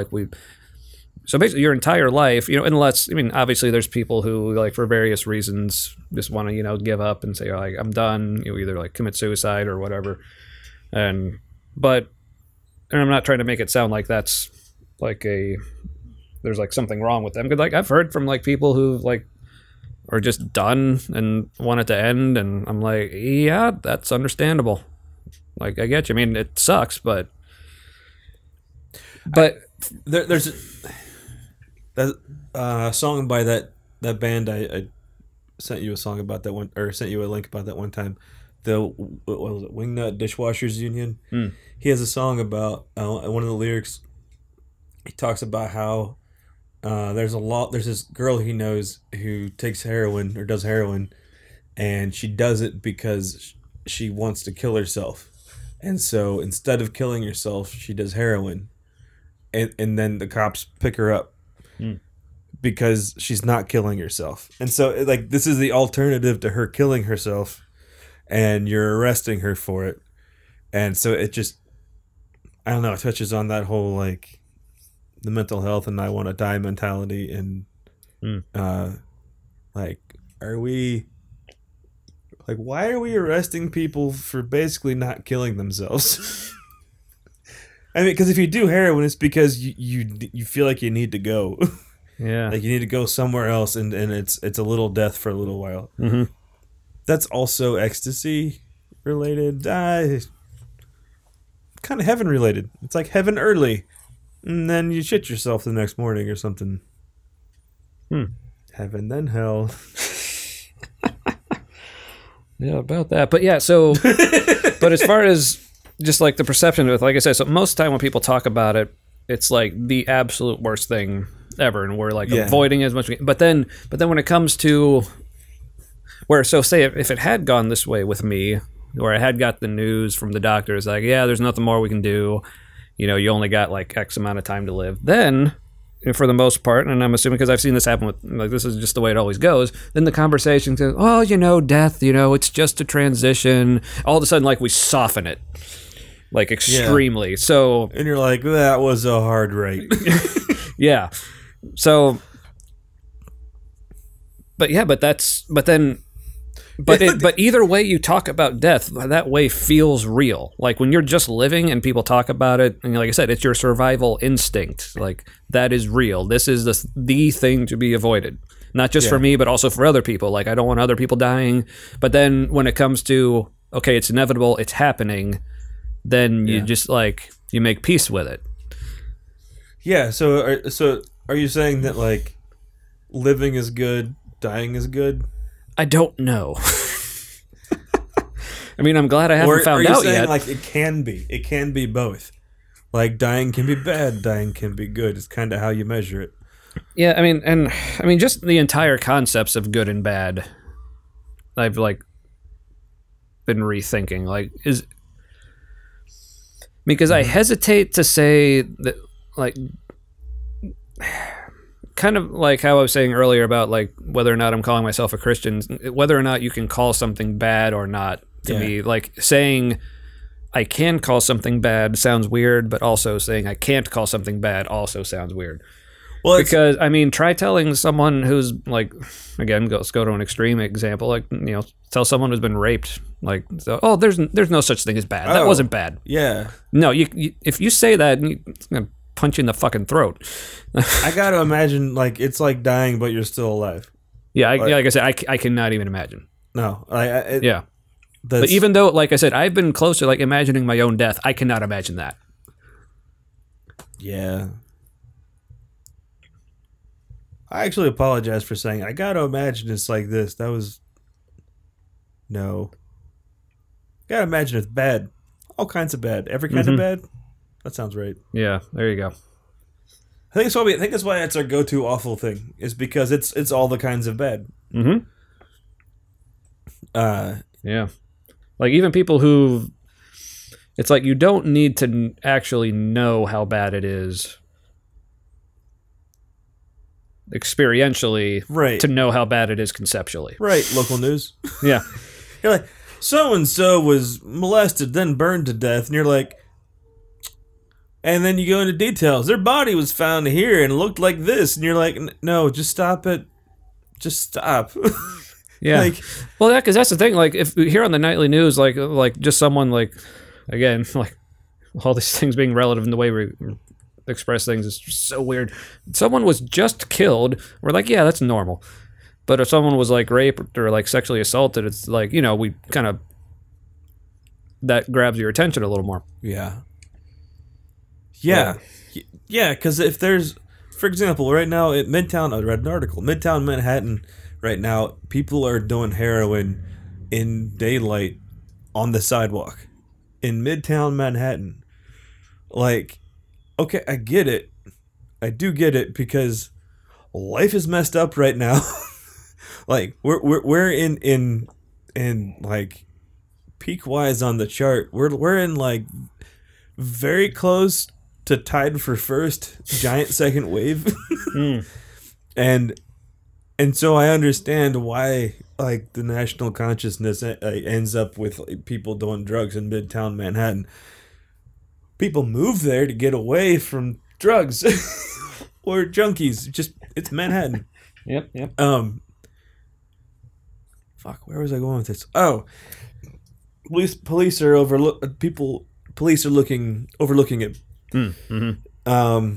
They lost some of their prosecution immunity, so nobody's very interested in going after somebody who may just flip their shit, and they have to use excessive restraints on them because they could sue, and they don't have immunity now. Good idea has gone bad. Yeah.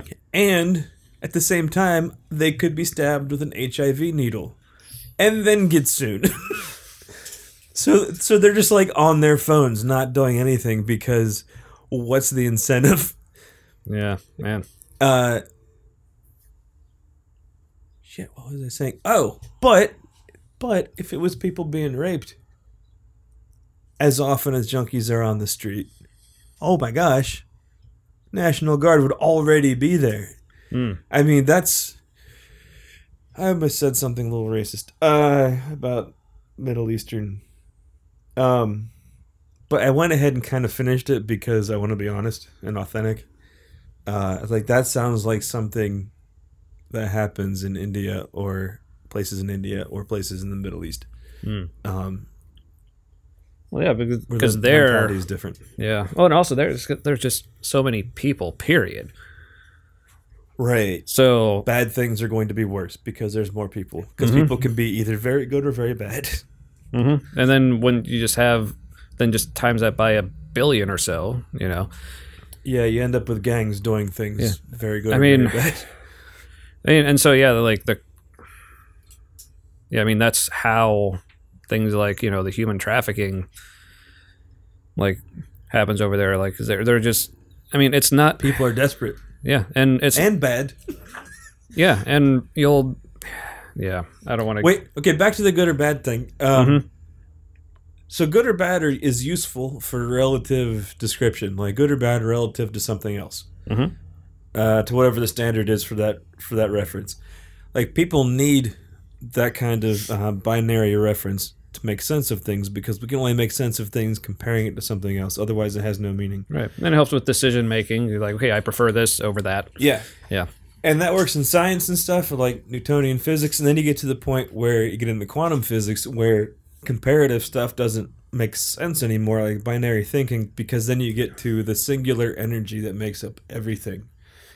And so if there's one energy that makes up one, like everything's made up of energy, and it's just energy. There's no like additional kind of energy. It's a singular thing.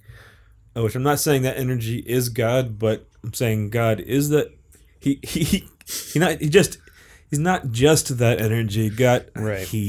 For simplicity. For simplicity. He, she, they.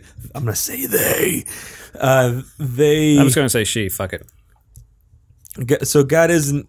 Yeah, let's switch it out. So she isn't just that energy. She transcends and is that energy. Mm-hmm. So, yeah, when you get to that point, there isn't a difference. Well, yeah, it's like saying like. So good and bad. Sorry, I had an analogy, but right before I said it, I was like, that doesn't actually make sense. Sorry for the interruption.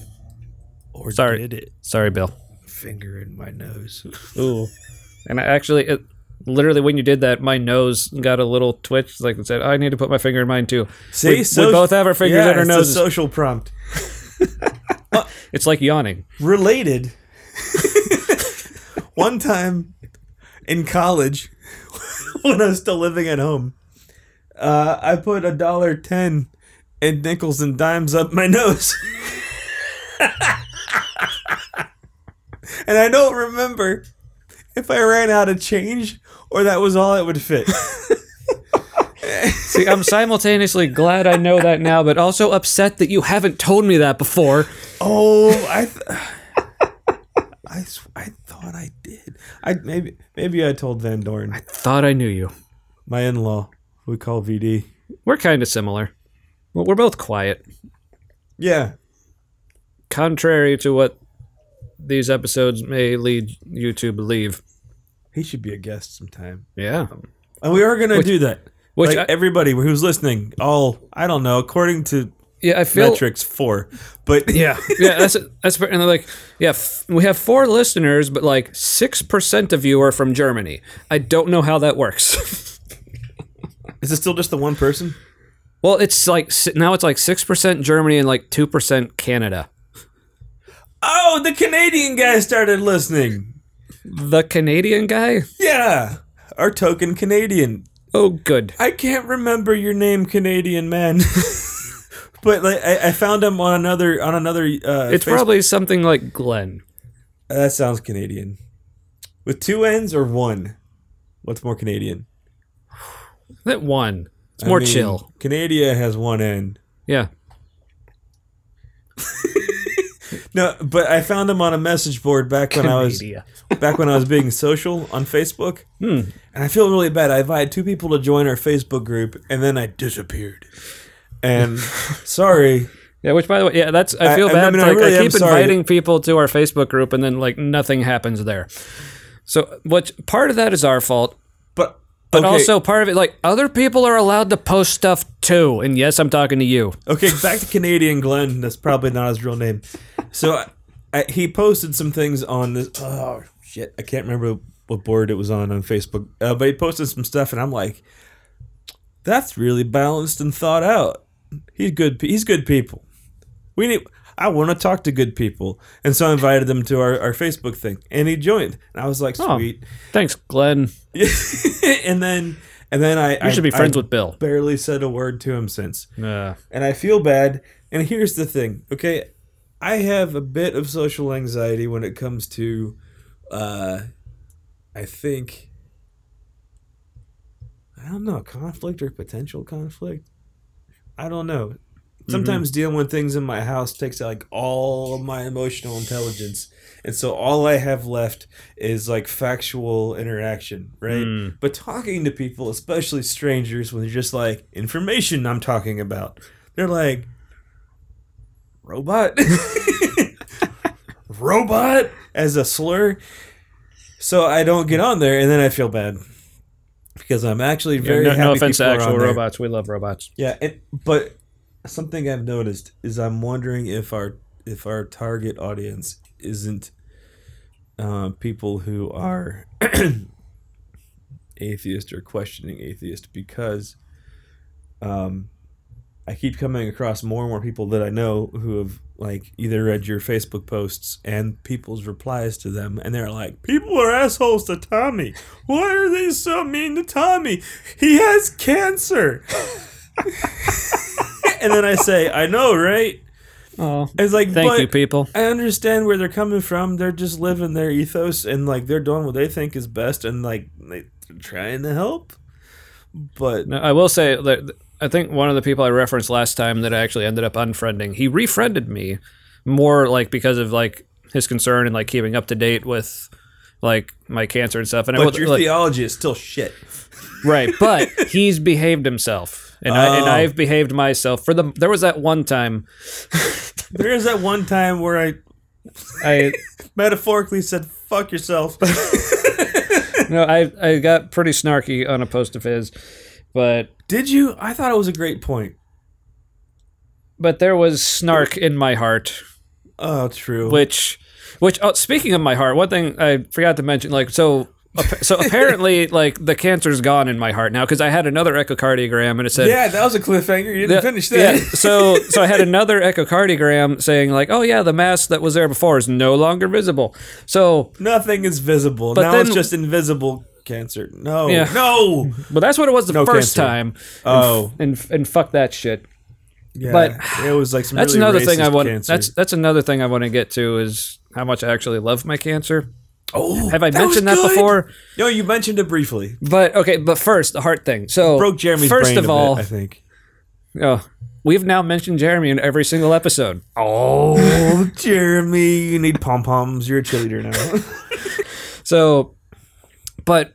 So first of all, it was just like finding out like the cancer like spread to my heart, like just the concept. Okay, my heart has skin cancer. That was weird. Yeah, did you break skin cancer? Well, apparently that's what melanoma likes. That's another thing I teased, which was like... And did you say that, like, how metal that is? Yes, I mean, okay, my so... heart has skin cancer. Well, and also, since melanoma is usually, like, really dark or black, so it's like, I may have actually had literally a partially blackened heart, which is metal as fuck. But, which also, like, there's, like a song I got into recently by this band, Lorna Shore, called Of the Abyss, like, and it has this like line in the chorus. It starts, from the carcass of a dead star, which is awesome, to the darkness of a blackened heart. Oh, we are one in the dust and the nothingness. We are infinite. It's one of the coolest. How is that black metal? Well, it's metal. It's a deathcore. Oh, but still, that's like universalism, we are one stuff. I know, which is why it's currently like one of my favorite songs ever. And like every time I'm listening to that song while I'm driving, I am very dangerous, and I'm surprised I haven't died.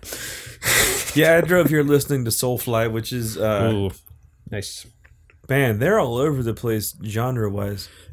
All right, so I want to quick pay off on another tease I said earlier about so just like how the cancer spreads and like why it spreads. Teasers. Because, and I'll try to keep this brief. So the way the guy explained melanoma to me was the reason it likes to spread so much is because like when the body is first forming, like I guess the melanocytes, which is like the stuff in your skin that like gives you melanin and like makes you tan and stuff. Right. So when those are forming, when your body is first forming in the womb, is around this, and it forms in about the same area where your brain starts developing, which is why melanoma likes to go to the brain.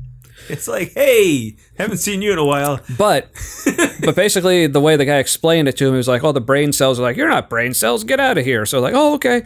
So the melanocytes, they're literally, their first job is to go everywhere because they're in the skin and your skin is everywhere. So what melanoma does is, for whatever reason, it sort of makes the melanocytes kind of revert back to that phrase of, oh, we got to go everywhere. So that's why it likes to spread. So I was like, that's like this was like the spiritual aspect of it, and why. And I didn't find out till like after I'd already had that concept of, I feel like I love my cancer, but I don't know why.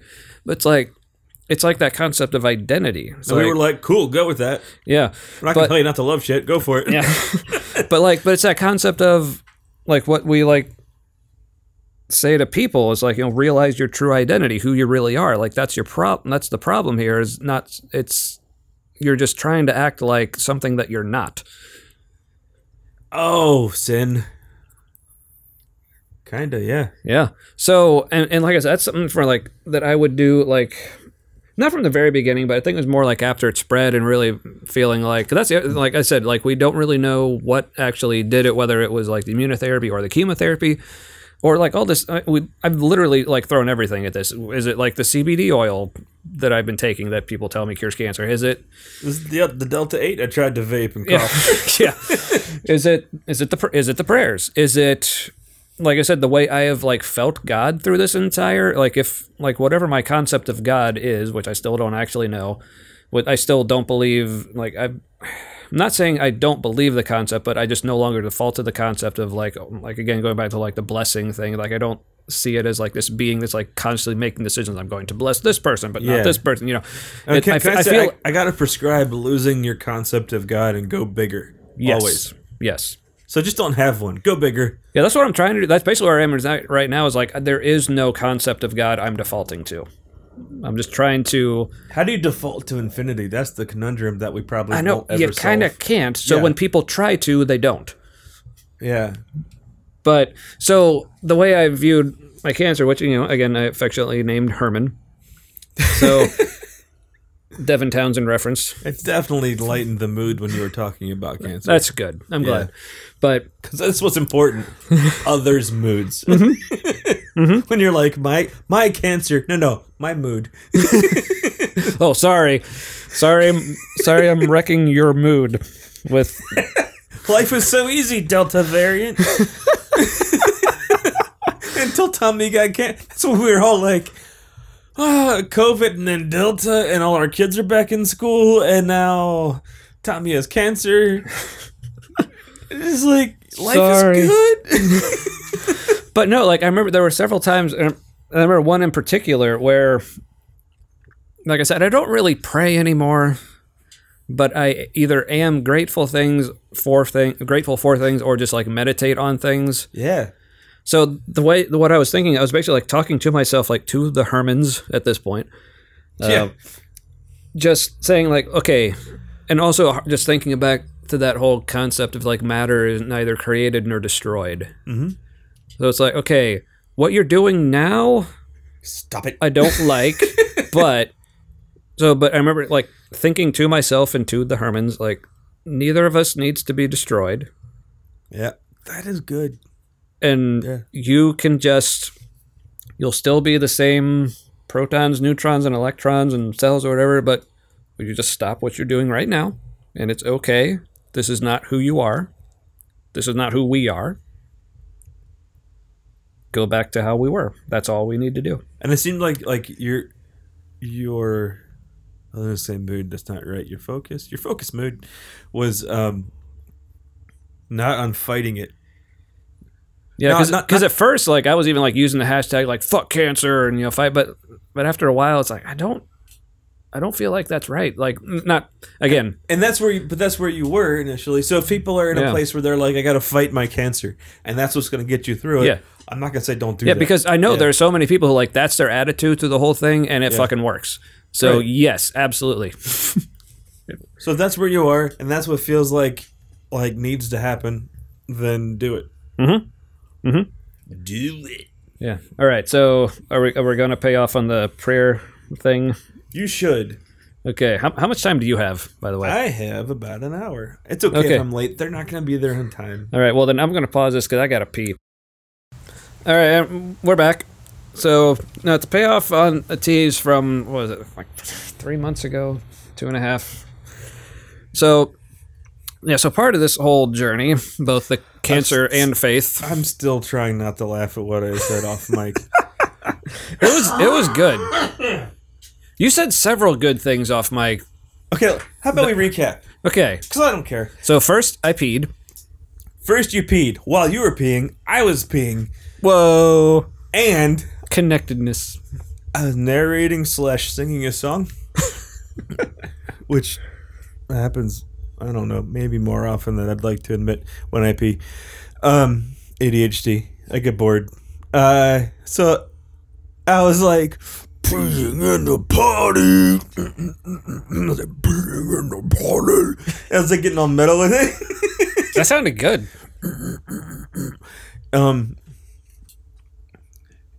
Yeah, I've been working on a metal voice. Thing is that it like I go after a while.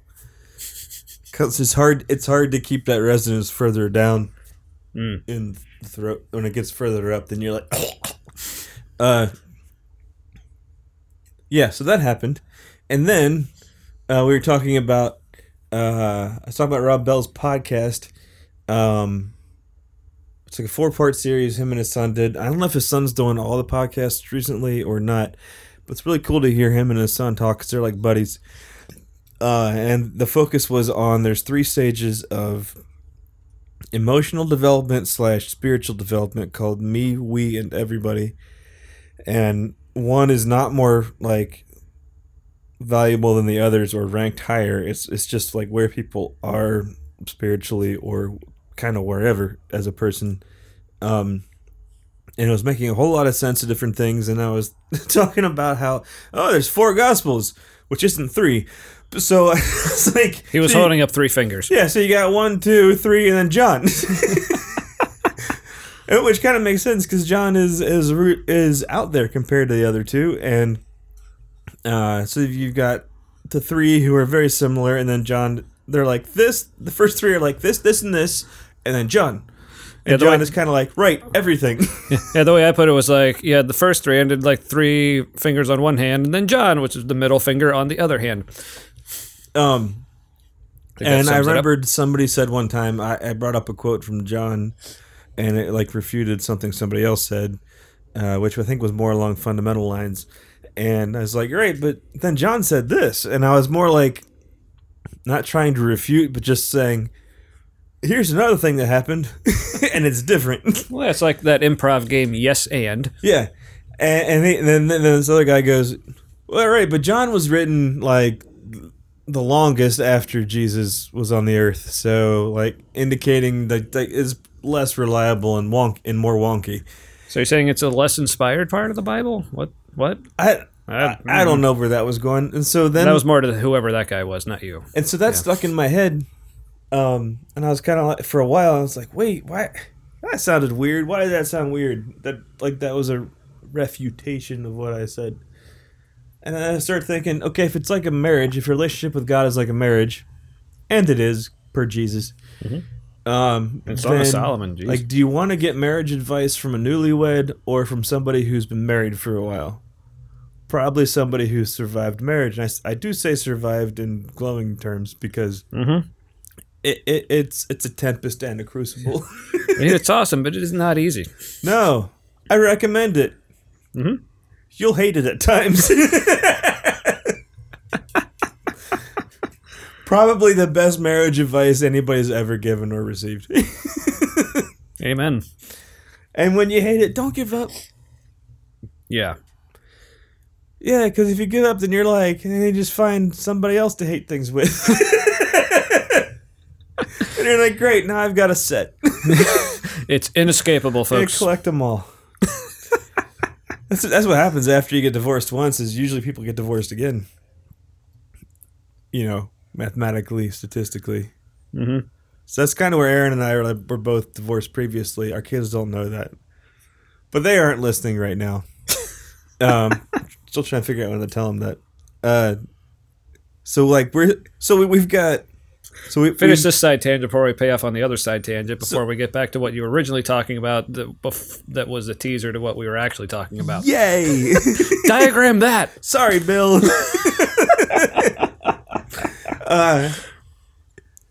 So Aaron and I are both divorced previously. We both have ADHD. We have 2 special needs children, yeah, taxing in different ways. I'm a stay-at-home parent instead of her. Shit, what else? I don't know. All those things individually, Yeah, just any one of those. make us more likely to get divorced. And because of our personalities, we're like, fuck that. Game on. There aren't statistics for all the overlapping statistics that we have.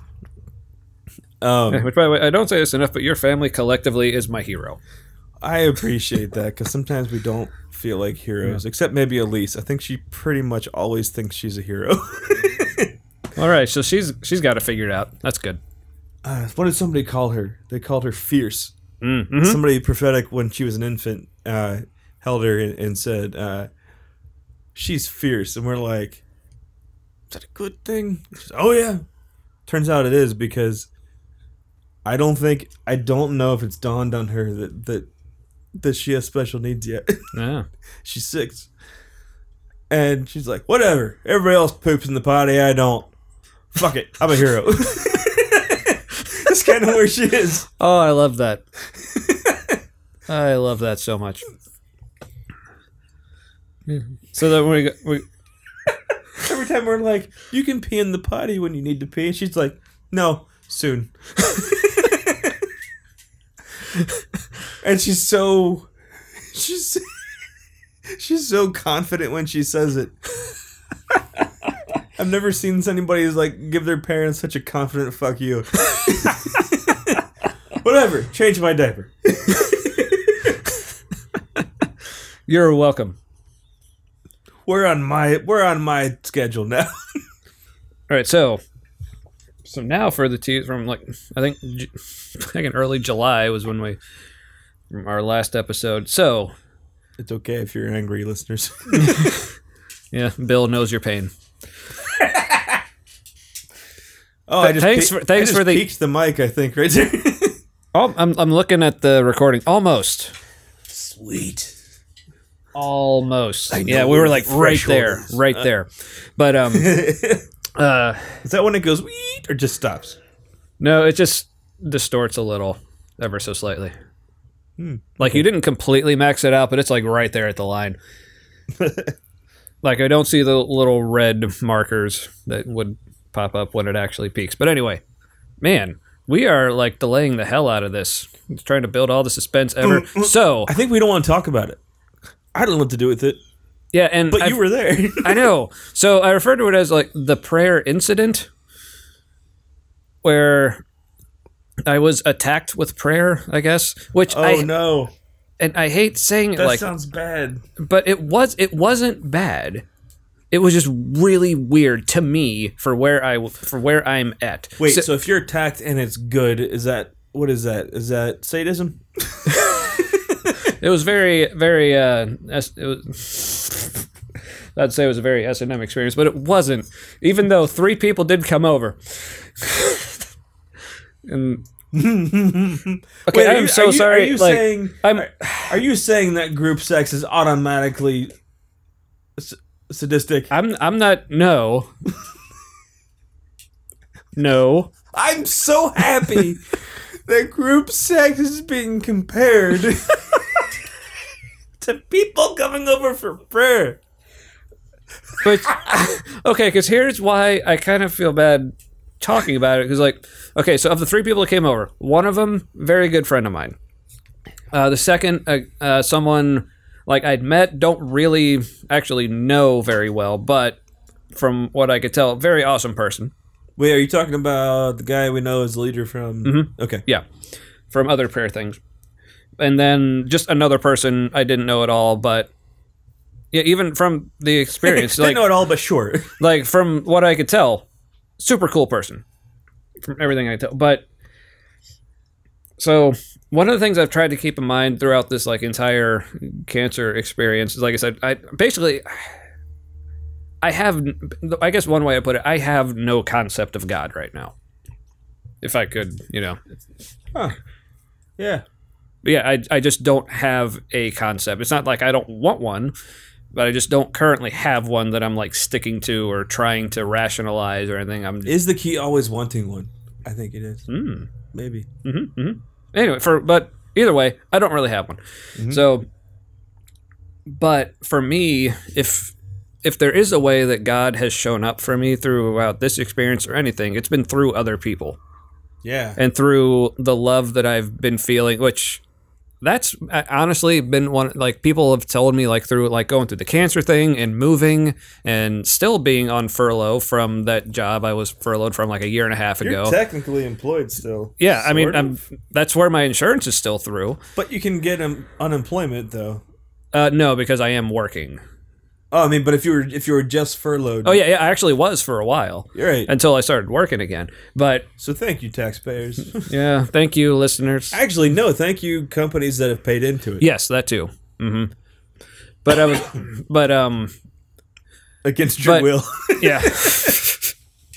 So, but that's like, I guess the way I put it is like that's how God has shown up for me is through like the love from other people, and people have asked me like through all this stuff I'm going through. Like one thing I've heard all the time is like, I don't know how you do it. I don't know how you keep going. And I was like, well, that's how. I mean, one, like, because my wife has just been a fucking trooper through all this. I mean, and that's one of the things I love about like the doctors and people I talk to with the cancer advisors. Like every time I've met with them, they're always like very conscious to like, because she's always there with me. Yeah. Is like talking to her, like, how are you doing? Right, because they're like, a lot of times this is harder on the spouse than it is on the actual patient. Yeah, my mom's experience, and they feel like they need to be strong. So, yeah, because your dad is going through it as well, and his just short thing. His numbers are for his age, they're good. Oh, awesome. So yeah, he's making progress. Sweet. Yeah. So yeah, he has lymphoma, which is like kind of equally. Was it the Hodgkins or non-Hodgkins? Non-Hodgkins. I don't know what that means. I just know it's a thing. I don't know. I think it depends on which kind. It's decent. It's a decent version of cancer. Oh, that's decent. Cool. They're not like, oh, here's hoping. Okay, well that's good. Yeah. So with the prayer incident, like I said, like the whole thing, like it was kind of weird, and it also, if anything, it was an experience that really hammered home for me. I am not where I used to be as far as like faith and spirituality and everything. But I gotta say, me too. Even though I wasn't the one going through it. But I loved the part of the experience just because, like I said, one of the people there, a very good friend of mine, and like this I just loved how much they were concerned about me, and they were really wanting to do this because they cared. Like, and even like the other people who I didn't really know that well, like you could tell they were concerned. They really cared, and that really meant a lot. But and if I had gone through the same experience, like even like a year or maybe even less, maybe about a year earlier, like this would have been like right where I was at. It would have been totally on board. I would have thought, oh, this was amazing. I would have but it was like as I was going through it, it made me realize I'm really not where I used to be. As you're going through the cancer stuff or the prayer stuff?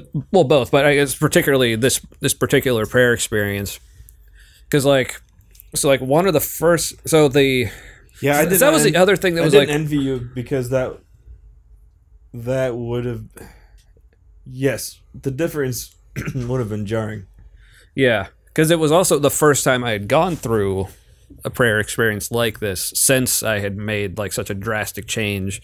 Because basically, the last time I had been in anything like this, I was like all in, like completely, like at that place of and it was good. Yeah. But the thing that made it a little weird for me at first was, again, this is something I had been totally used to before, but now it felt weird. Like it was almost, I don't want to say a hierarchy, but there was but it was very structured, and like one of them was leading it. That's a hierarchy, yeah. Yeah. But also the person leading it was the one person I was the least familiar with, like I'd never even seen or met before. Oh, really? I would assumed the other. So that made it a little weird. But right, So the way we were, especially given the context in your own house. yeah, this was at our, we had already moved at this point, but I met these people at the house we were currently trying to sell, just because, you know, no one else was there, and I think I was already going to be over there for some other stuff, like to move some more things over. Anyway, so, but the way we were all sitting, like, so this guy who was, I guess, leading it was sitting right across from me. We were just in 4 chairs, like no table or anything, just sitting, and then the other 2 were beside. So he was kind of like looking right at me. Can I give a tip to people who are praying with people they don't know? Is do not square off with them. Like, that's interpersonal no. It's a confrontational, threatening position. Yeah. Yeah, I mean, and I don't... It could be fine. And I don't know if I ever... I mean, threatened might be a strong word for how I actually felt, but I could definitely see how that could have felt. Especially if the as somebody... And I could have gone there myself, yeah. But I was, like I said, I was very much like consciously, because even like going into it, I kind of had the feeling this wasn't gonna be like where I'm at, but I tried to consciously go into it. Okay, these are people who care about me and are wanting to like show love to me, so trying to go into it with that attitude. But I can tell you, somebody like myself with PTSD symptoms, if somebody squares off with me and I'm not in the right frame of mind, even if it's my wife Erin or my son, like I'll ask him to take a step back, just because like it for whatever reason it activates fight or flight. And if anybody's had any past trauma, abuse or whatever, squaring off with them in a vulnerable moment can be threatening. Yeah. So I think, like, you know, after, you know, just introductions and a short little, you know, chatting, and once we actually, you know, started the experience proper, I think, so it was like, it wasn't just prayer, you know, it was a lot of them also like just like conversation and trying to like gauge where I'm at, and given, and like I said, I mean, 2 of these people I didn't really know at all, so yeah, it was more just them getting a... Did you feel like you were being evaluated? I don't know. Like judged, or... I wouldn't say judged necessarily, well... Or adjacent, I mean. Maybe, because that's kind of part of like what happened. So the first thing that the guy sitting straight across from me like asked me was, and it actually started out really cool. So he asked me like, so imagine like Jesus is like right here right now, because, you know, he is. I don't remember if he said that, but it was definitely like implied, you know, treat this like, yeah, Jesus is here. So sort of imagine he's a person just like me sitting here right now, like, because he is. Right. I know. And like I said, it totally felt like, yeah, we're acknowledging that, so let's get ourselves in that mindset of... So like, what would you ask him right now? And this is after I explained, the cancer situation, trying to sell the house, and like the job and everything going on. Why platypuses? Yeah. Well, now that's what I would ask. But at the time, I remember, I think the first thing that came to my head was like, I don't know, I would really like a hug. And then the guy like literally got up and like gave me a hug. Which is damn near perfect, if not perfect. Yeah, I'm like, all right, this is sweet. This is awesome. We're the same theology. Yeah. So, and I think I even like the other 2, like we all hugged and it was great. But then I was like, and then other than that, and like one of the first things that came to mind is like going back to again how like all this stuff like has been at least as hard, if not harder, on my wife Steph than it has been on me. Yeah. It's like I would ask Jesus, like, help. I don't remember exactly what I said, but it was something along the lines of just like, help me be a better husband for her. I don't know if I heard you say that before. That part of it. But that's cool. Very cool. Yeah. So, and I'm not saying this to like brag on myself. Yeah, I'm such an awesome husband. That was like first thing that came to mind, you know. But but I'd say if anything, like it's, you know, to be at least trying to be at least not trying, but the whole like, you know, self-deprecating humility. It's like, you know, I've felt guilty about all the stuff she's been going through, and I think my dad feels the same way. Yeah.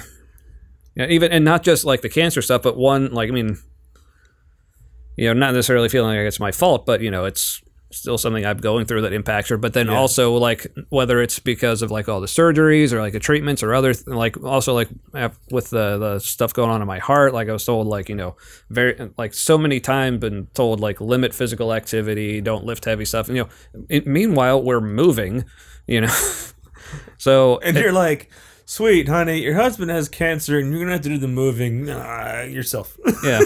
Which, and again, big shout out to people like Matt and Jeremy and like all, like host of so many other friends who. Part of that because I did what I could, but it wasn't very much. Oh, you helped with those 2 cabinets. Yeah. That was like, we mentioned that last time. They were a metaphor and real, kind of like. Oh, and don't worry, you'll help with more later too. Yeah, so. Imagine. I do like cutting down things and putting things together, so. Yeah, we got some of that to do. And I have too many lawn bags, it turns out. Well, all right then. I checked today. So yeah, so that was the next thing I said. Like, if I were to say something to Jesus, is like, I want to, you know, basically help my wife, or help me help my wife, or whatever. So as we're praying, like going through the thing more, and so then one of the other people who were like, this was the. I guess I'll just call these people A, B, and C, and as far as like order of how well I knew them. So A was this person, like very good friend of mine. B, this guy like I had met, you respect him, and knew of him. Yeah, you're like he was good at that thing. And then C, the guy leading this, never seen this guy before in my life, or if I have, I don't remember. So C asked me the question about, you know, what would I say to Jesus, and like the hug thing, and the whole like helping my wife thing. So then later. The B says to me, basically, well, you told the stuff about, like, you told us all about, like, how you're trying to sell your house and, like, all the stress about that.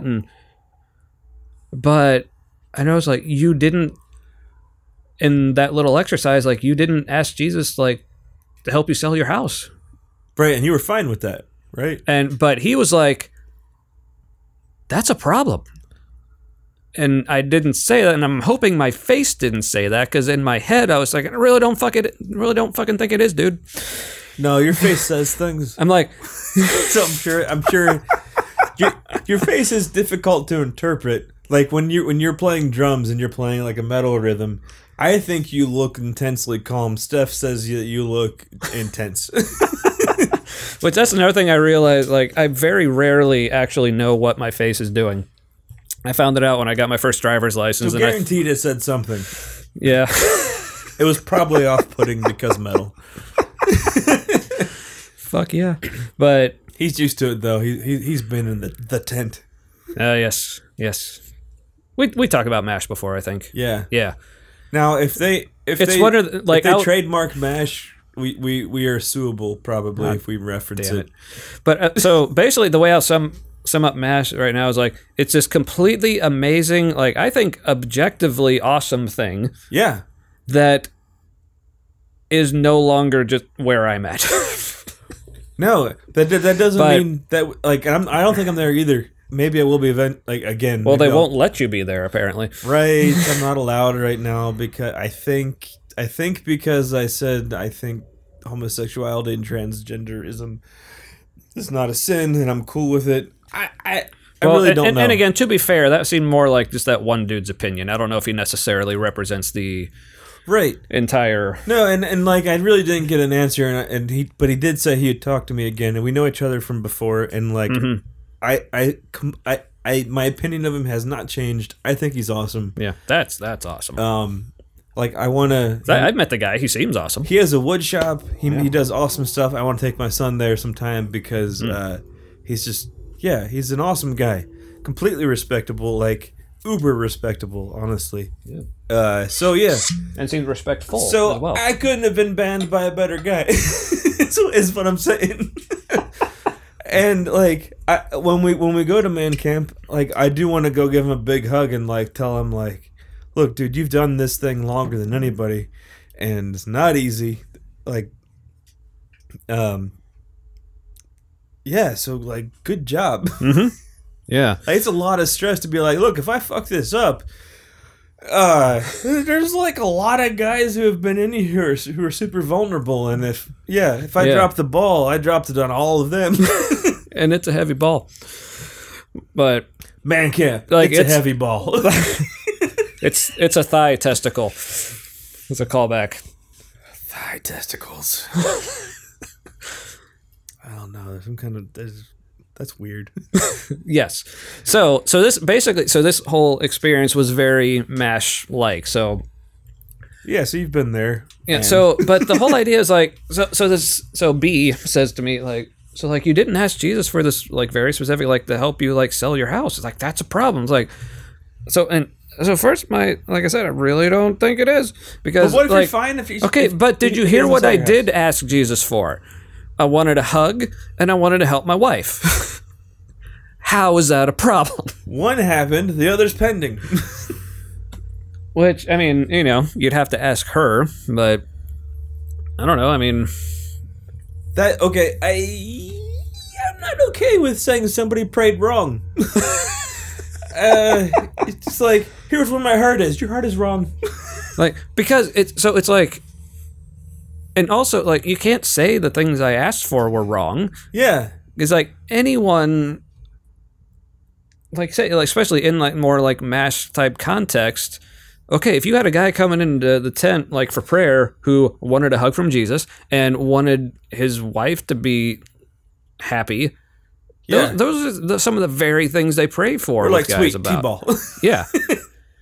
But and I don't, and there were other things like that were just weird. Like, Wait, hold on. Can I say, like, I don't want to arrange things like which one's better. But it's more like, is it bad if you're okay whether your house sells or not? Is that not the goal? That it's not on your mind of Yeah. like, I'm not okay if it doesn't sell. Jesus needs to help me. Which, I mean, and I will say that is something that was like was definitely weighing very heavily on my mind. But I think it's not so much that I didn't want Jesus to help me sell my house. It's more like, I'm a very introverted person who, especially after going through COVID, has not been around people very much. And now I'm around strangers who are putting me on the spot. My brain is not going to remember everything to say.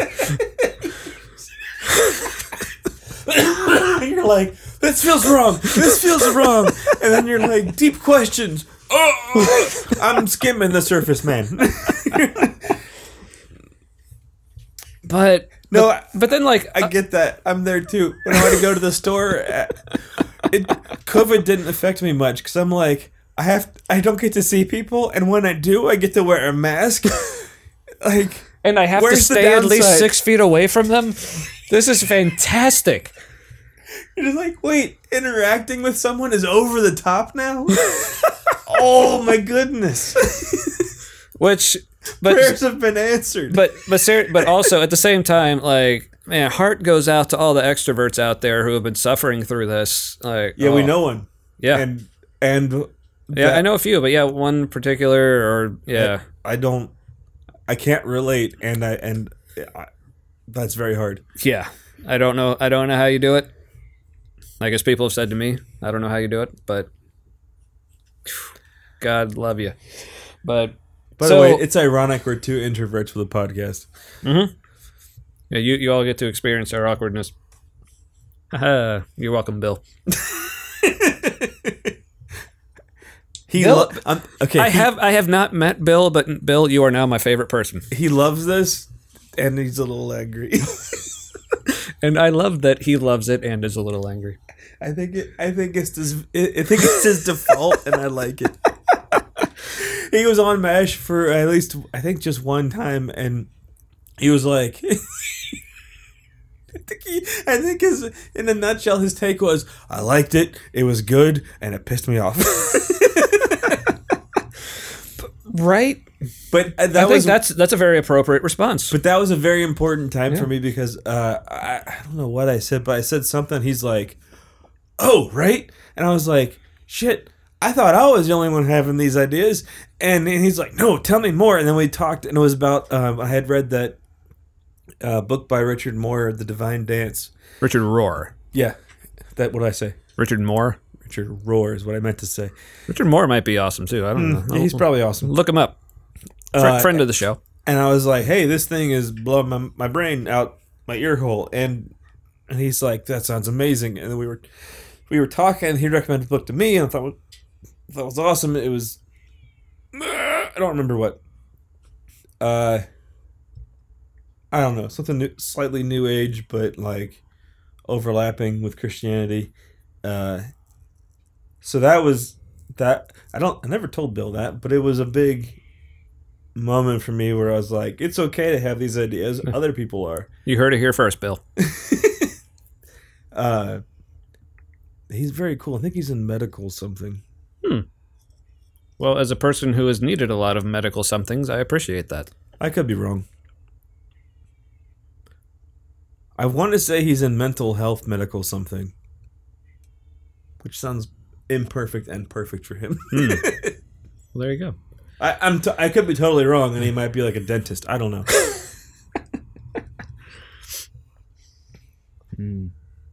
I'm smelling things. What things? I don't know. I smelled gasoline in here earlier, which makes sense.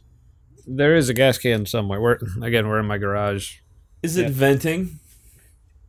For safety, they're supposed to vent. Well, there's a window there that is stuck slightly open, so yes. Oh. What the hell is that? What is that? I don't know. It's a grippy thing with a... It's a long reach tongs, I think. For what? For reaching things that are farther away. It's called... It's called Mr. Longa. That's the brand name on it. That was actually left here by the previous owners. Why? They didn't want to take it with them back to Australia? I don't know. Well, I know. That's not check on luggage. That's not carry on luggage. Yeah. But, so... And you're like, what? Baggage check person? Mr. Longa. It's totally innocuous. Well, they had a shipping container. I mean, they obviously had things like furniture and stuff they were taking. Holy cow. What does that cost? Man. A lot. It's still cheap. I don't know. You know, it's still cheaper to ship things from China that way than making them here. Which says how cheap it is, or it says how cheap one of those things is. Slave labor. Yay. But the Uyghurs. Man, here's one to the Uyghurs. I just read recently, I don't remember which number it was, but we're all over the place now, Bill. I'm sorry. And as of now, this is our longest episode yet. Shut the front door. Well, it's okay. It's the recording is not as long as our origins, but I also don't plan on editing because this has all been good shit. It has been. So, yeah, you don't have to listen to it all at once. Stagger it. Yeah, space it out. Yeah, and especially if you're drinking along, stagger it. Which I feel weird, like telling people it is what hopefully near the end, telling them to space it out. But if you made it this far, I hoped you spaced it out. This is equally like a mental health exercise for us, I think, as much as... Oh, yeah. Oh, yeah. I mean, and that's what I've been telling people. Like, people have been telling me, I love seeing, like, because I've been posting, like, cancer updates and everything, like, on Facebook and Instagram, and people tell me, I've loved reading it so much. Like, it's been, like, those things have been extremely therapeutic for me. And Elizabeth said to tell you, I saw her at my sister's party from our old small group. She said to tell you hello, and that she really appreciates your updates. Awesome. And I appreciate your appreciation. She didn't say to tell you this, but I will on the recording that that she's like, some of the people who respond to things he posts are assholes. And she's like, it's always thought-provoking. I'm not sure I always agree, but there's no need for that. Oh, well, thank you, Elizabeth. And I said, I agree. There's no need for that, except that they feel the need to say those things. Look, I've been that person too. Yeah. So I totally get it. I would have thought those things in the past, but wouldn't have said them. Mm-hmm. Well, I said those things in the past. That's the thing. So I guess this is, like, I guess if you believe in karma, I'm just getting my comeuppance. Your comeuppance. What was I talking about? Oh, the Uyghurs. Mm-hmm. Flowchart could be helpful. Well, enough of the stats about the Uyghur incarcerations and re-education and slave labor. It's similar enough to the Holocaust. That somebody wrote an article on a progressive news source. And seriously, if you're conservative, start reading Shit, I don't remember what. I can't remember one of them. Vox. Vox is a liberal news thing, but like you will read things on there that are important about what's going on in the world that you won't hear on Fox or things like that. Anyway, And it rhymes with Fox, so you might find it by accident. yeah, it'll feel comfortable. Yeah. They're both soft consonants. Well, and actually, the V again going back to the German thing, in German is pronounced like an F, so it's German Fox. There you There. go. There you go. Shout out to my cousin-in-law Marco. So they're like, look, too many of these stats line up with the Holocaust for us not to be pissed off about this globally. And Yeah, for real. And the secrecy of how many people are incarcerated in these camps, the medical experiments that are being done on them are straight out of the Nazi handbook.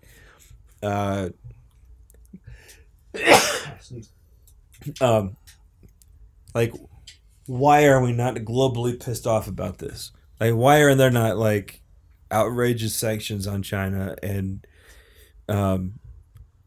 satellite footage tells the tale. Yeah, I was like, they're not being burned to death, sure, but they are being incarcerated so that they can be bred out of existence, ideologically and biologically. Horribly wrong. The only reason I think we haven't done something more aggressive, and no, not militarily aggressive, but leveraging anything, I think it's because they're the world's debt buyer. Yeah. That'll that ain't nothing. They can call in. They can say everything's due. All right, man. That was dark. Yeah. So, Prayer experience. but yeah, like I said, and there's more I could say about the experience, like all these little things that were weird, like My finger's in my nose again. I don't know how it got there. it's meant to be. But yeah, like I said, it was really just one of those things that more than anything, like my two main takeaways from that was one, okay, these people really care about me. And I love that. But also, like I said, it just really reinforced, like, I am not in the place where I used to be. And do you think it was how do you reconcile the two? Like, how do I accept this as like a really loving thing to do, and I'm in a different place? Was that new? I mean, I guess I'd already kind of, agreed with that conceptually before, but this was one of the first, like, more just concrete examples. So, like, my mind was, like I said, even going into it, my mind was already in a place of, this is going to be weird, but I appreciate it. Yeah. So, yeah. So, like I said, it more just reinforced that. I bet that was your face when he was like, you prayed wrong, sort of, is what he said. And then you're like, this is weird, but I appreciate it. That's probably your face. That sounds like it probably was what it was.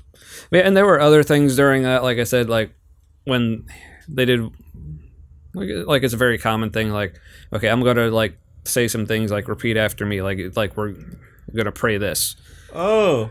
And I've done that with people, and it was good. And now I wonder. And it was one of the things, like, I remember I don't remember anything at all from the prayer that he had me repeat except one line, which was, I heard this. I'm a broken dude. Oh no, I didn't hear this. And I said it. Live reaction. Oh, it hurts. And I remember I said it, but I did not. Oh. I was not in agreement with that. I don't have words. Because, again, shout out to Aaron. I know I've mentioned this before on at least one other episode, probably multiple, but hey, let's keep it going. One of the things she said, it's still one of my favorite things that anyone has ever said, ever, is God said that I don't remember her exact quotes, like whether me or like when God created people and he said they were good, Yeah. and he didn't change his mind. Yeah, depending on how you read the flood story, maybe he did. But That may be another episode. but that's more like he changed his mind on what they were doing, not who they are. But then there's also then again, this may be another episode. Then there's also the fact that probably didn't actually happen. Well, not exactly that. But there's stories of giant floods in all major religions across the world. So there were, I don't know, maybe the globe was warmer in the past and it flooded? Yeah, like I said, I'm not saying floods didn't happen, but there's a whole idea, like, I do not agree with the idea of God committing just global genocide. Now, in that moment, when we were in that small group, for the thing that I don't want to mention for some reason, she said that and I was like, I was super uncomfortable because it was my turn to comment before her and I kind of gave a nothing answer / pass. And then she's like, look, as I read the Bible, God said I'm good and didn't change his mind. And the leader went and the person he was training who was there looked at him and was like, that's a softball, man, come on. And like, you say the thing that's on the paper. That's how you're supposed to do midrash. And then he moved on. No, it's not how you, no. Midrash is the assumption that we are possibly wrong about God. How can we be more right? Mm-hmm. Yeah, and like, wait, anyway, sorry, so she said that and I was like, oh snap, honey. it's like I've never been more uncomfortable in a co-ed small group / wanted to have sex with you. Let us couple immediately.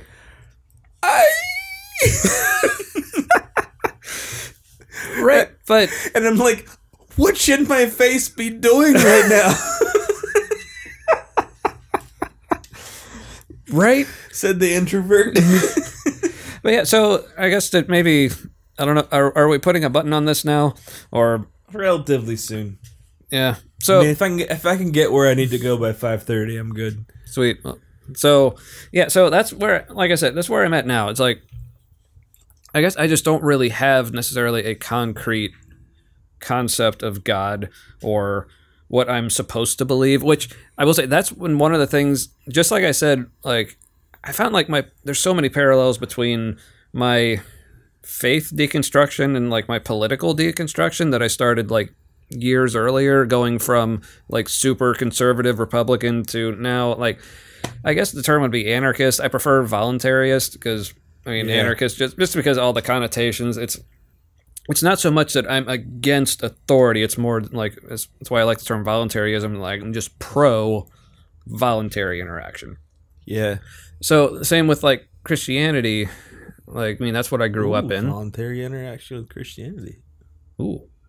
No pressure. That's essentially what it is. Because politically, I'd say nothing chilled me out quite like becoming an anarchist, which sounds weird. But if you remember back in my like super conservative days, like especially on Facebook and even in some like personal interactions, I was a dick. Yeah, you're an amateur dick. Yeah.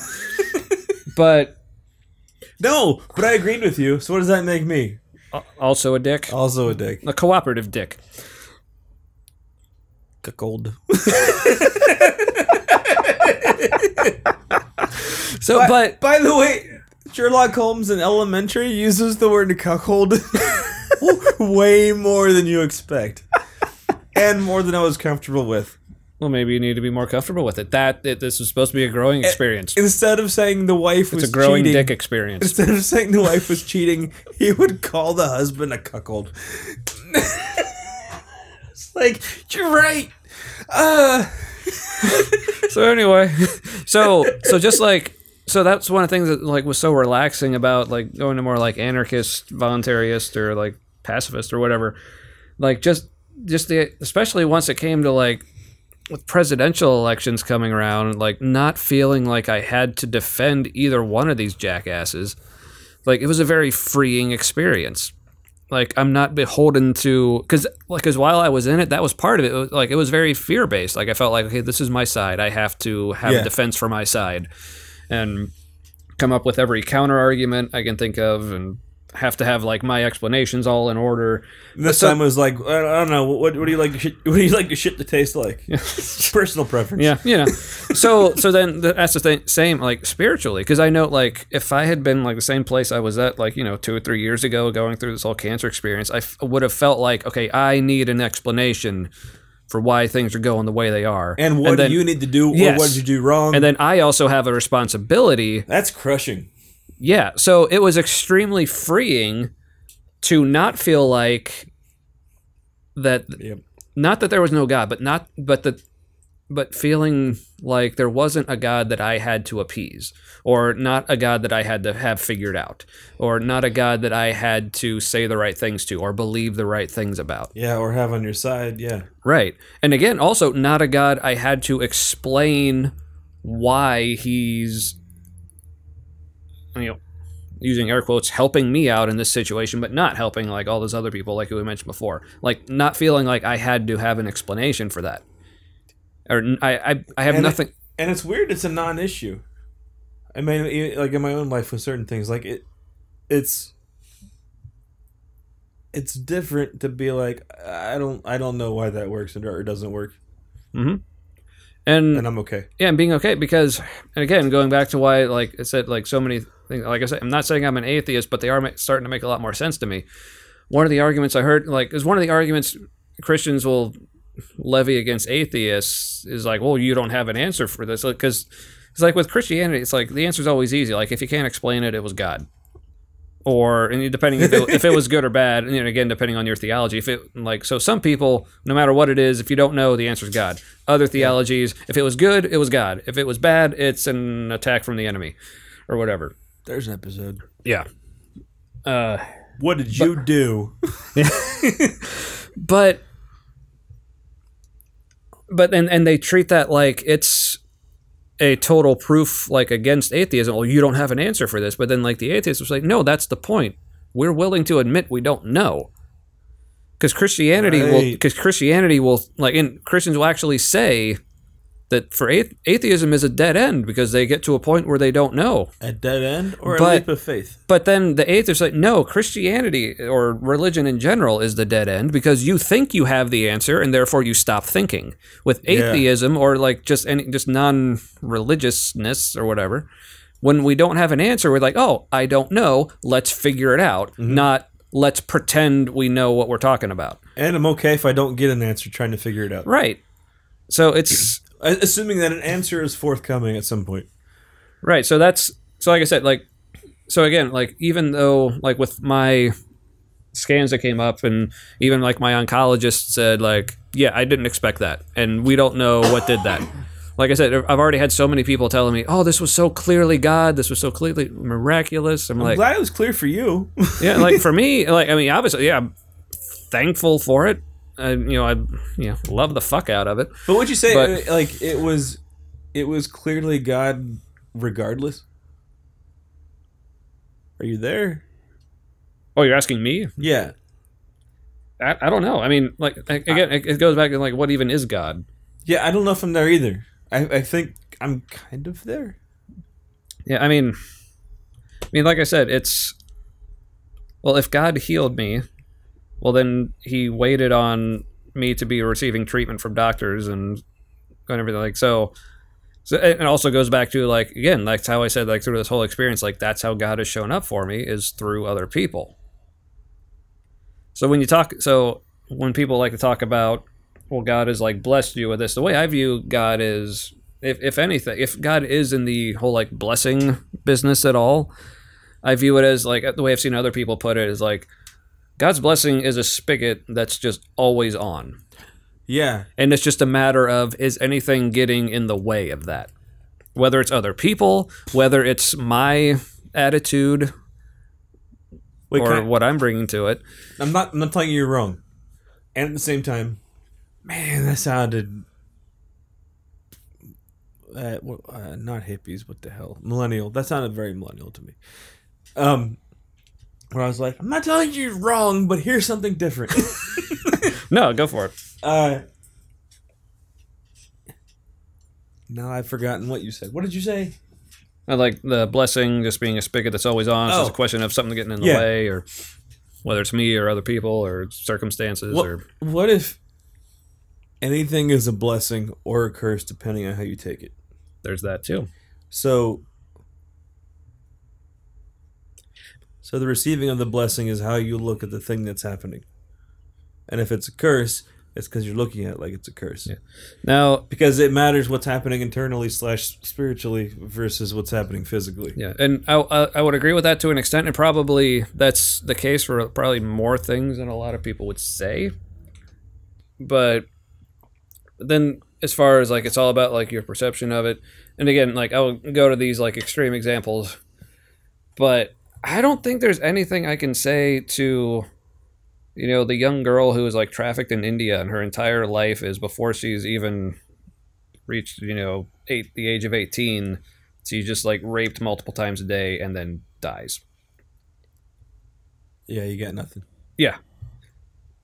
To that, I would say it's not because there is no God and there is no one loved you and God didn't have blessings for you, but it's more, like I said, people got in the way. Yeah, nobody you encountered was listening enough. Yeah, no one was, like I said, that's how, like I said, just as God shows up for me through other people, the people you were around were not allowing God to show up for you through them. Yeah, God was always showing up. They didn't cooperate. And I don't know what to do with the effect on other people in that process. Like I hope people who are going through hardships like that or similar have God in the moment, connect. Yeah. I don't know how you just. I gotta think in some way they do. Because how didn't they just give up and die? Like, how didn't they just shut down, you know? Yeah. Okay, I don't want to end on that. Yeah, me neither. I was just thinking the same thing. I'm like, that was... Wow, that's not ending on a high note. So I guess maybe, like, on the flip side, just, like, realize the power you have. Like, to be God for somebody. Yeah, that's right. I said be God. And you're relating to... Told you I was going full frontal. and that YouTube channel you sent me a link to, and I watched it, and the guys were talking about like... Oh yeah, Paulogia, I think is how you pronounce it. Yeah, if something has eternal significance, how valuable is it now? Versus if something only has value now, how much more valuable is it? Now, that can be an argument against an afterlife, but I kind of look at it like, if there's an afterlife, it's not physical. Yeah, I mean, whatever your afterlife is, it's not going to be what your life is now. Yeah, it's not. So it's a different thing. So, then how much more valuable is right now? Yeah, and I don't think there. I think there is an afterlife, but like for this conversation, assume there isn't. Then, like, whatever happens right now, whatever you do right now, has infinite significance because there isn't anything else next. Yeah. So, it's kind of like, if we live life like an atheist and assume every moment has infinite significance because there isn't anything else, that makes now matter more than anything. If now is a dress rehearsal for next, then... Sure, it has eternal significance, but it makes now a little less valuable. Right. Because there is more. But if you assume, because we don't know, if you assume that there isn't more, or we don't know what it is at the very least, for sure, because nobody's come back and said, hey, you know what?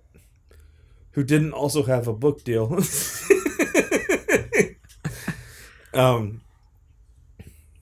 Except for me, maybe. I had a near-death experience, and I was like, what? No, that's a longer thing. Talk about that later. Maybe. I don't know. There's very little because. It feels like half of our episodes teases for other things. Oh, just like Faith Life. Whoa. Yeah, so I don't know. You be you, do your thing. Where's God? Do that. Yeah. Stitch that on a pillow. No, Yeah. it's all good. That was a dark note, but previously to end on and all that, like, hey, what if there's no afterlife? It's still good. If that was news to you, things suck right now. Yeah, because honestly, like when it comes to, yeah, honestly, I can't say I have any real firm belief or opinion on what the afterlife is, or even if there is one. All I really know from I don't Jesus is that there's an afterlife. There's many rooms. Yeah. It's a mansion, metaphorically, probably. Mm-hmm.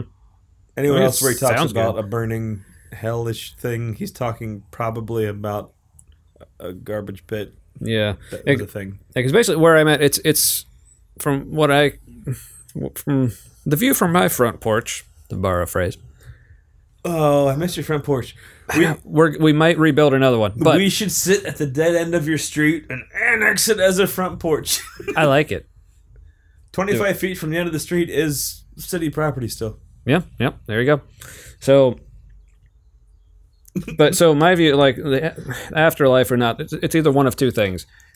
If there is an afterlife, it's good. Or if there's not an afterlife, then I won't care because I won't be there. Spend it now, man. But so like I think when it probably is because energy can't be created or destroyed, so consciousness can't be created or destroyed. I guess this is a question of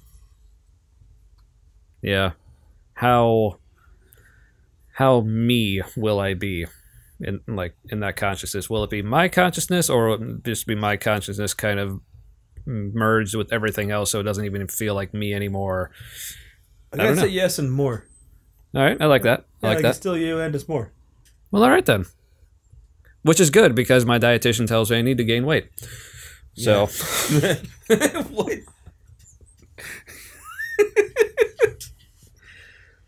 so you're telling me to die? Good, got it. No, wait, no, not. Just put a little extra whey powder in your smoothies. Jeez. Oh, go for meat protein. That's what I say. That's what I do. So meat, but then also when I'm just eating not meat things, just put extra protein stuff in the not meat things. Oh yeah. Mhm. I meant to bring my pork chips that I got as a free sample from Whole Foods. Oh, Sounds unsanitary, but there are I like potato it. chips that have pork powder in them, and are flavored like barbecue. from Pork powder. Carolina. I'm intrigued. I can't eat them because of dairy. I don't know. Some things in them I can't have. Fine, I'll take them. So any parting words? Because you got places to be, and I'm almost out of disk space. It's a good time to end. Mm-hmm. I don't know. This has been fun. We're probably going to try to do something on a more regular basis. We need to plan for it on a schedule, otherwise we won't do it. Mm-hmm. Because it's pretty much guaranteed that our lives will not cooperate Yeah. unless we make it. And it might help if we do try to schedule guests, because then we'll have another person keeping us Yeah, on track. Like, hey, and I totally want to do that. I'm available at this day. We need to do it this day. We're like, all right. Mhm. So, I mean, I know we've had at least one dude express interest in being on here, and I'm sure other people. So, like I said, go back in the Facebook group, please. It's not please Share your opinions. Your friends won't know. Yeah. It's a closed group. Seriously, what happens in there stays in there unless you explicitly say otherwise. It's okay. Yeah. Mm-hmm. Say the things that you're thinking. Yeah, like I said, we want to hear it. We're saying all of our thinks. I want to hear your thinks too. Oh, and next, it's taken me forever to warm up to the idea, but I have felt like I am supposed, without guilt, I'm supposed to write supposed to like do a blog/journal as if no one is listening exactly. Kind of like I'm writing it to you. You're no one. Thank you. and yeah, I am no one and everyone. So that'll be vulnerable. I wasn't ready to be that vulnerable, I think. So that'll be good. We'll probably have links to that in the Facebook group. Sweet.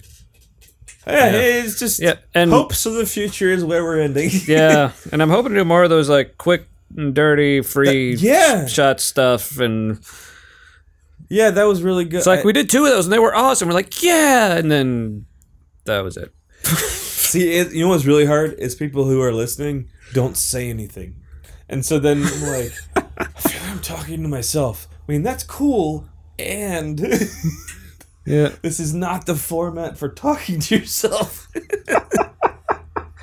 All right, so please, if you want to, and we're also like when we have guests, we don't want to the way we talk about like. You're not even going to be treated like a guest, like we're just going to be interviewing. We want it to be like you're just like another host, so you're just going to be like an equal part of the conversation kind of thing. Which is perfect for right now because difference of opinions is a threat in a lot of circles. Yeah, so like that's anything. We would love to have people on here that think differently than us. You know, like instead, like not even like me and Matt, we're not the same on everything. So, but some variety for like other points of view, like because if nothing else, just to demonstrate how people who think differently can still speak civilly to each other, which we enjoy doing. So yep. So thanks a lot, everybody. This was therapeutic for me. Like I enjoyed finally being able to like update people like on where I'm at. Not just with the cancer thing. Like I said, anytime I've enjoyed sharing with people just because it feels good for me to talk about, and also just where we're doing, how we're doing, where we are spiritually. It's like it feels good to be able to just be open about stuff. Yep. So please feel free to do the same. And all right, anything else, Matt? I think I'm good. All right, thanks again for the beer, and thanks Andy for the bourbon. And if you would like to be a future drink sponsor, feel free as well. But yeah, all right. Thanks, everybody. Love you. Bye.